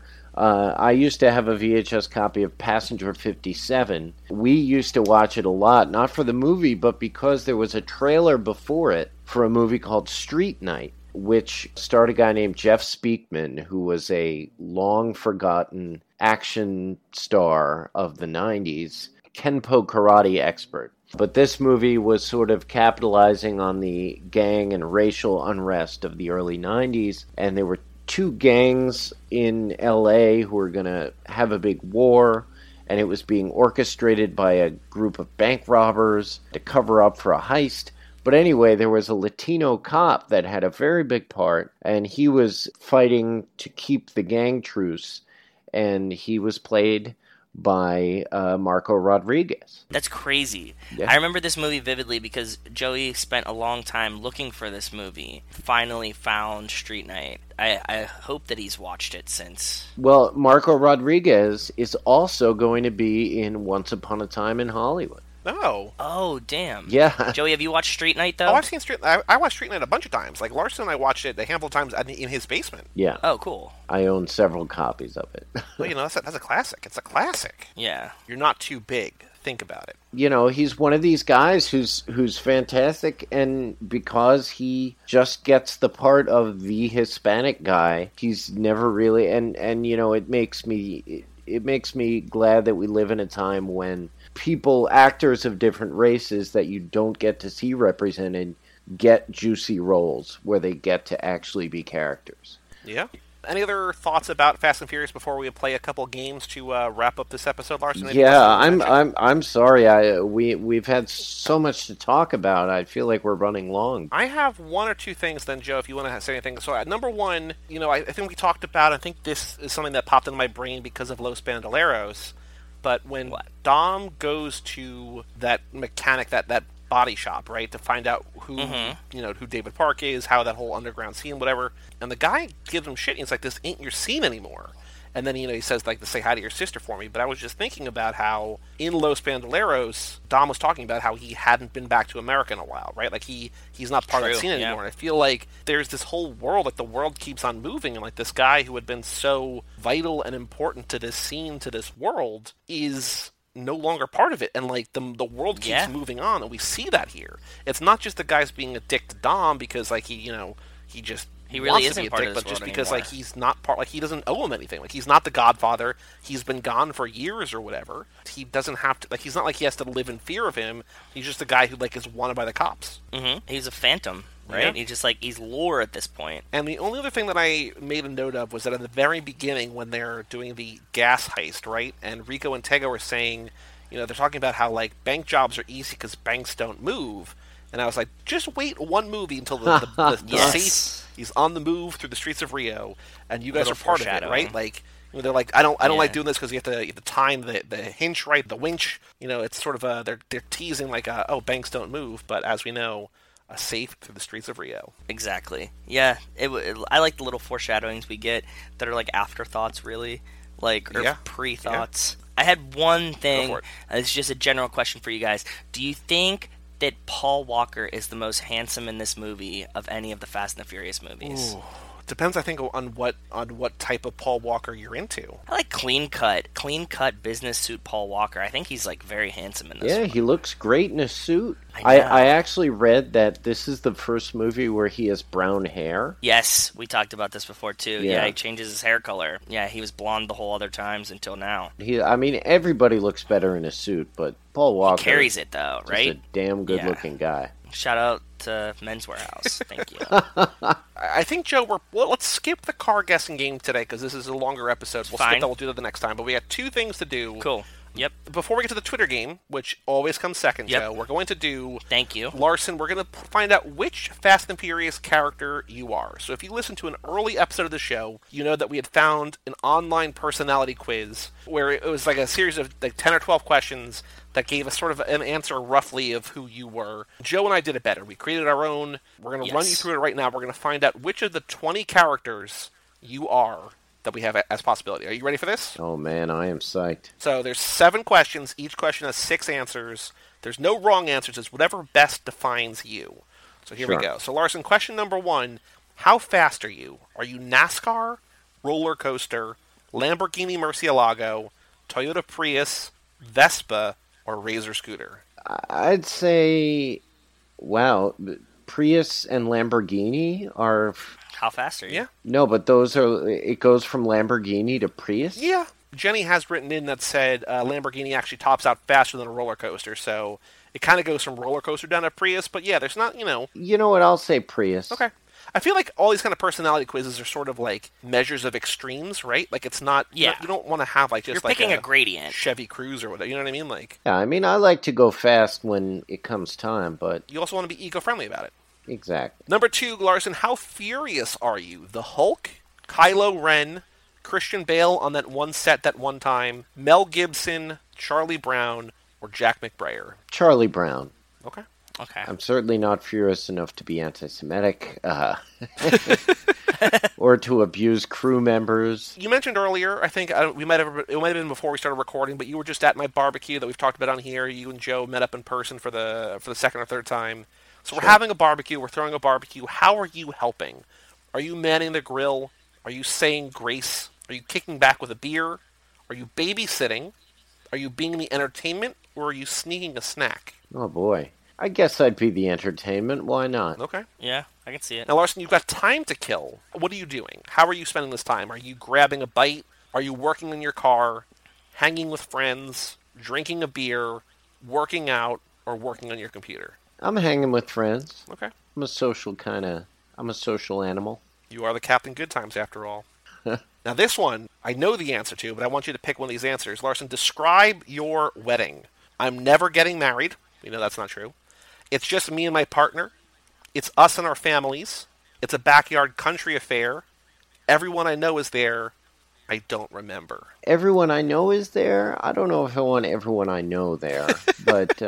a backyard country affair, I think, suits me. Your wedding was indoors, but it sort of had that kind of the rustic, outdoorsy sort of backyard sort of feel, right? Like I wanted it to have the feel of, maybe I didn't know it at the time, but I wanted it to have the feel of a Toretto family barbecue. Exactly. I mentioned on this very podcast that you had Coronas there, so it felt family that way. So, all right, Larson, congratulations. You just won the lottery. What are you buying? Your own garage, a private plane, I'm gambling it all away, my childhood home, a fleet of cars, or a new life? I'd buy my childhood home. Okay. That would be awesome. Powerful. Now, Larson, final question. What is your drink of choice? Belgian ale, Corona, something fruity, water, whatever's cheapest, or just... whatever you're having. I would say whatever's cheapest. Okay. They always say you're not buying it, you're renting it. This is very exciting. You are a new character we've never had before. Wow. Okay. You are... I want to see how likely it is Again, sort of middle of the road. There's a 5% chance of you getting this character. Joe, do you have any guesses? I don't know, because he threw me for a loop with that whatever's cheapest question. I remembered that this character, like that answer sort of like, not guarantees this character, but like really points you in that direction. Larson, you are Twinkie. You are Bow Wow from Tokyo Drift. It's a good character. Larson, the old saying, don't judge a book by its cover, describes you perfectly. Say that you have a big personality would be an understatement. Your style is loud and you talk fast, but that belies what you've got on the inside. You're charismatic, You love interacting with all types of people, and you're always looking for your next big deal. You're also fiercely loyal to the people you decide are worthy of being your family. You fit in by sticking out because everyone knows who you are, but no one really knows what you're capable of, and you drive like the wind blows. Wow. So that was a write-up done by one of our listeners, Wes Hampton, Mr. and Mrs. West. Shout out, Wes. But again, I think that description of you is pretty accurate. I have to say so, yeah, absolutely. So you are our first Twinkie. Congratulations. Welcome to the family. Yeah, wow. And Joey was worried about the spread of this quiz, and we've, gotten a lot of different characters. The last 5 people who have taken the quiz have gotten 5 different answers, so I mean, there's nothing, you can't ask for more than that. Larson, the last game we play in this show is something called This Ain't No 10-Second Race, a.k.a. Boy, Do We Have a Podcast. Oh my God, for you. I already won this game. So in my heart. I'm going to review what we did last time, but Larson, I want you to go on Twitter right now, and I want you to find any tweet that you think someone who sent that tweet would enjoy our show. So what I'm going to do is I'm going to go on... Like the show. I'm going to go on our Too Fast, Too Forever Twitter, which is @TooFastTooForever, and respond to them by saying, boy, do we have a podcast for you. Link them to our show page, #TooFastTooForever, #2F2F, #Fast and Furious. There's no wrong answers. Find a tweet. It's very difficult. Link to tweet. Wow. It's very okay. Hard. You know, I'm trying to think of what to search for that would be specific to this movie. You know, I don't want to search for Paul Walker. Do you want me to go first? What's the substance he finds at the crime scene? Nitro meth. Nitro meth? Nitro meth might get you a lot of really weird tweets. It might be. Okay.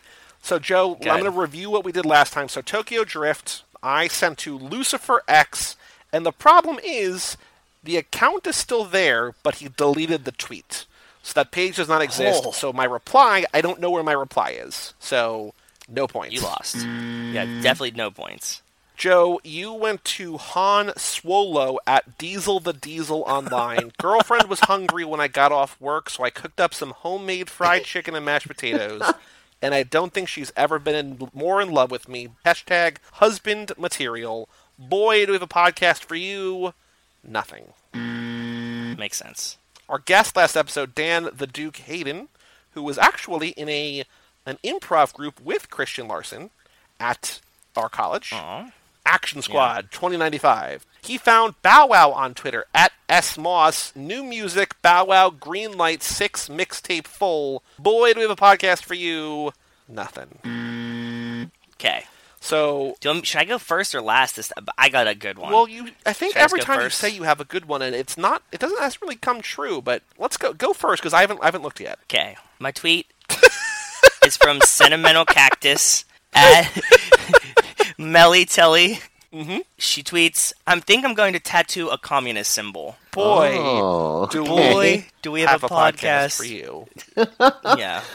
Do we though? That's the question. If she listens to this episode, maybe we do. Yeah. All right. Melly Telly, boy, do we have a podcast for you. All right. So I just sent it. Joe, your ballot is cast. The die is cast. That's it. I'm good, yeah. Well, I have one, but... Well, actually, I'm torn between two. I did a search for nitro meth. A lot of these quotes, a lot of these tweets are about how nitro coffee makes them feel like they're on meth. Oh, okay. But a lot of these are from inactive accounts from, 2013. There are two that were posted this month. One... Pick whichever one goes. Go with your gut. Get one. You get one shot. Is this your shot? So I found mine. So, Larson, while you mull yours over, I found Drewski on Twitter at Drew Corvera. It's he quote tweeted someone called Sad Cure, everyone that rides with me, and it's Brian driving in that race against the producer who's left the franchise, the More Than You Make in a Year, More Than You Can Afford Ferrari, and it's a video of somebody putting a video they edited a guy in there just saying, "Why are you driving so fast?" And the tweet is Drew quotes that, and he says, LMFAO, don't let me hear that Tokyo Drift song, because, bitch, we zoom it. Boy, do we have a podcast for you. I think we all pick winners tonight. These are great. Yeah, the 2 tweets that were posted within the month by active accounts, one of them was about how Nitro Coffee feels like meth. The other simply said, only pussies run Nitro meth. I feel like it would kind of be a long shot that the person talking about coffee would be interested in the podcast, but someone quoting Fast and Furious yes, definitely would be. So mine goes out to Ricardo, a.k.a. at Ricar_Dough, D-O-U-G-H, 562. Boy, do we have a podcast for you. That's a good pick, That's dude. a really good That's pick. a really good pick. Yeah, because he's like, if he's like quoting 4, yeah.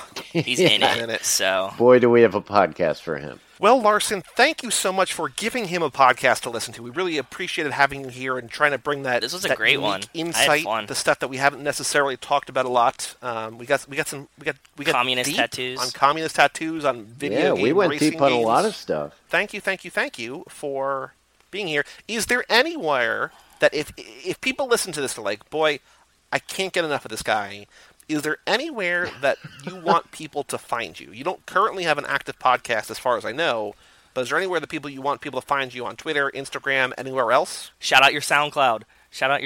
Yeah, well, I mean, I do some raps, but I keep them kind of personal for now. I'm on Instagram at Captain Good Times, CAPN Good Times. I do a thing called Larson Flicks, hashtag Larson Flicks, like Netflix, where I take screenshots of whatever I'm watching at the time, and there's some pretty good stuff on there, so if you're a movie buff, you can check that out.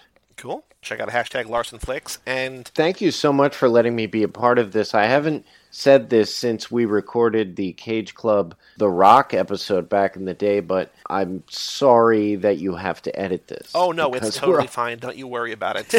I got nothing but time, so don't worry about it. But it was so great having this conversation. It was with you awesome, guys. Man. Yeah, I had a blast. I'm glad we finally got Joe, you on. for a little bit of background, we were an hour into recording our The Rock episode, Mike, me, and Larson, and he said, I'm only at the top of page 2 of my 5 pages of notes, and I said, God damn it. I channeled my inner Bob Odenkirk, and just, you know, but that episode wasn't crazy long, but again, it's sort of like, when else are you going to have a chance to talk about The Rock? Let's get it all out there. Exactly. For all things Too Fast, Too Forever, you can go to cageclub.me, facebook.com/TooFastTooForever, or at Too Fast, Too Forever on Twitter and maybe Instagram. Email us, family@cageclub.me. Check out our Patreon page at TooFastTooForever.com. No episode next week, as far as I know, unless something wild happens. But we'll be back in 2 weeks for Fast 5. Keep this walk down memory chain continuing with some new guests. And also, it's going to be 2 guests in 2 weeks. 1 new and 1 returning favorite. 1 Too Fast, Too Forever All-Star. A true All-Star. We'll get there when we get there. But come back in 2 weeks for Fast 5. I'm Joey Lewandowski. I'm Joe, too. And that was Christian Larson of hashtag Larson Flakes and Monkey Club. And we'll see you in 2 weeks for Fast 5 right here on Too Fast, Too Forever. Black Star, break it down.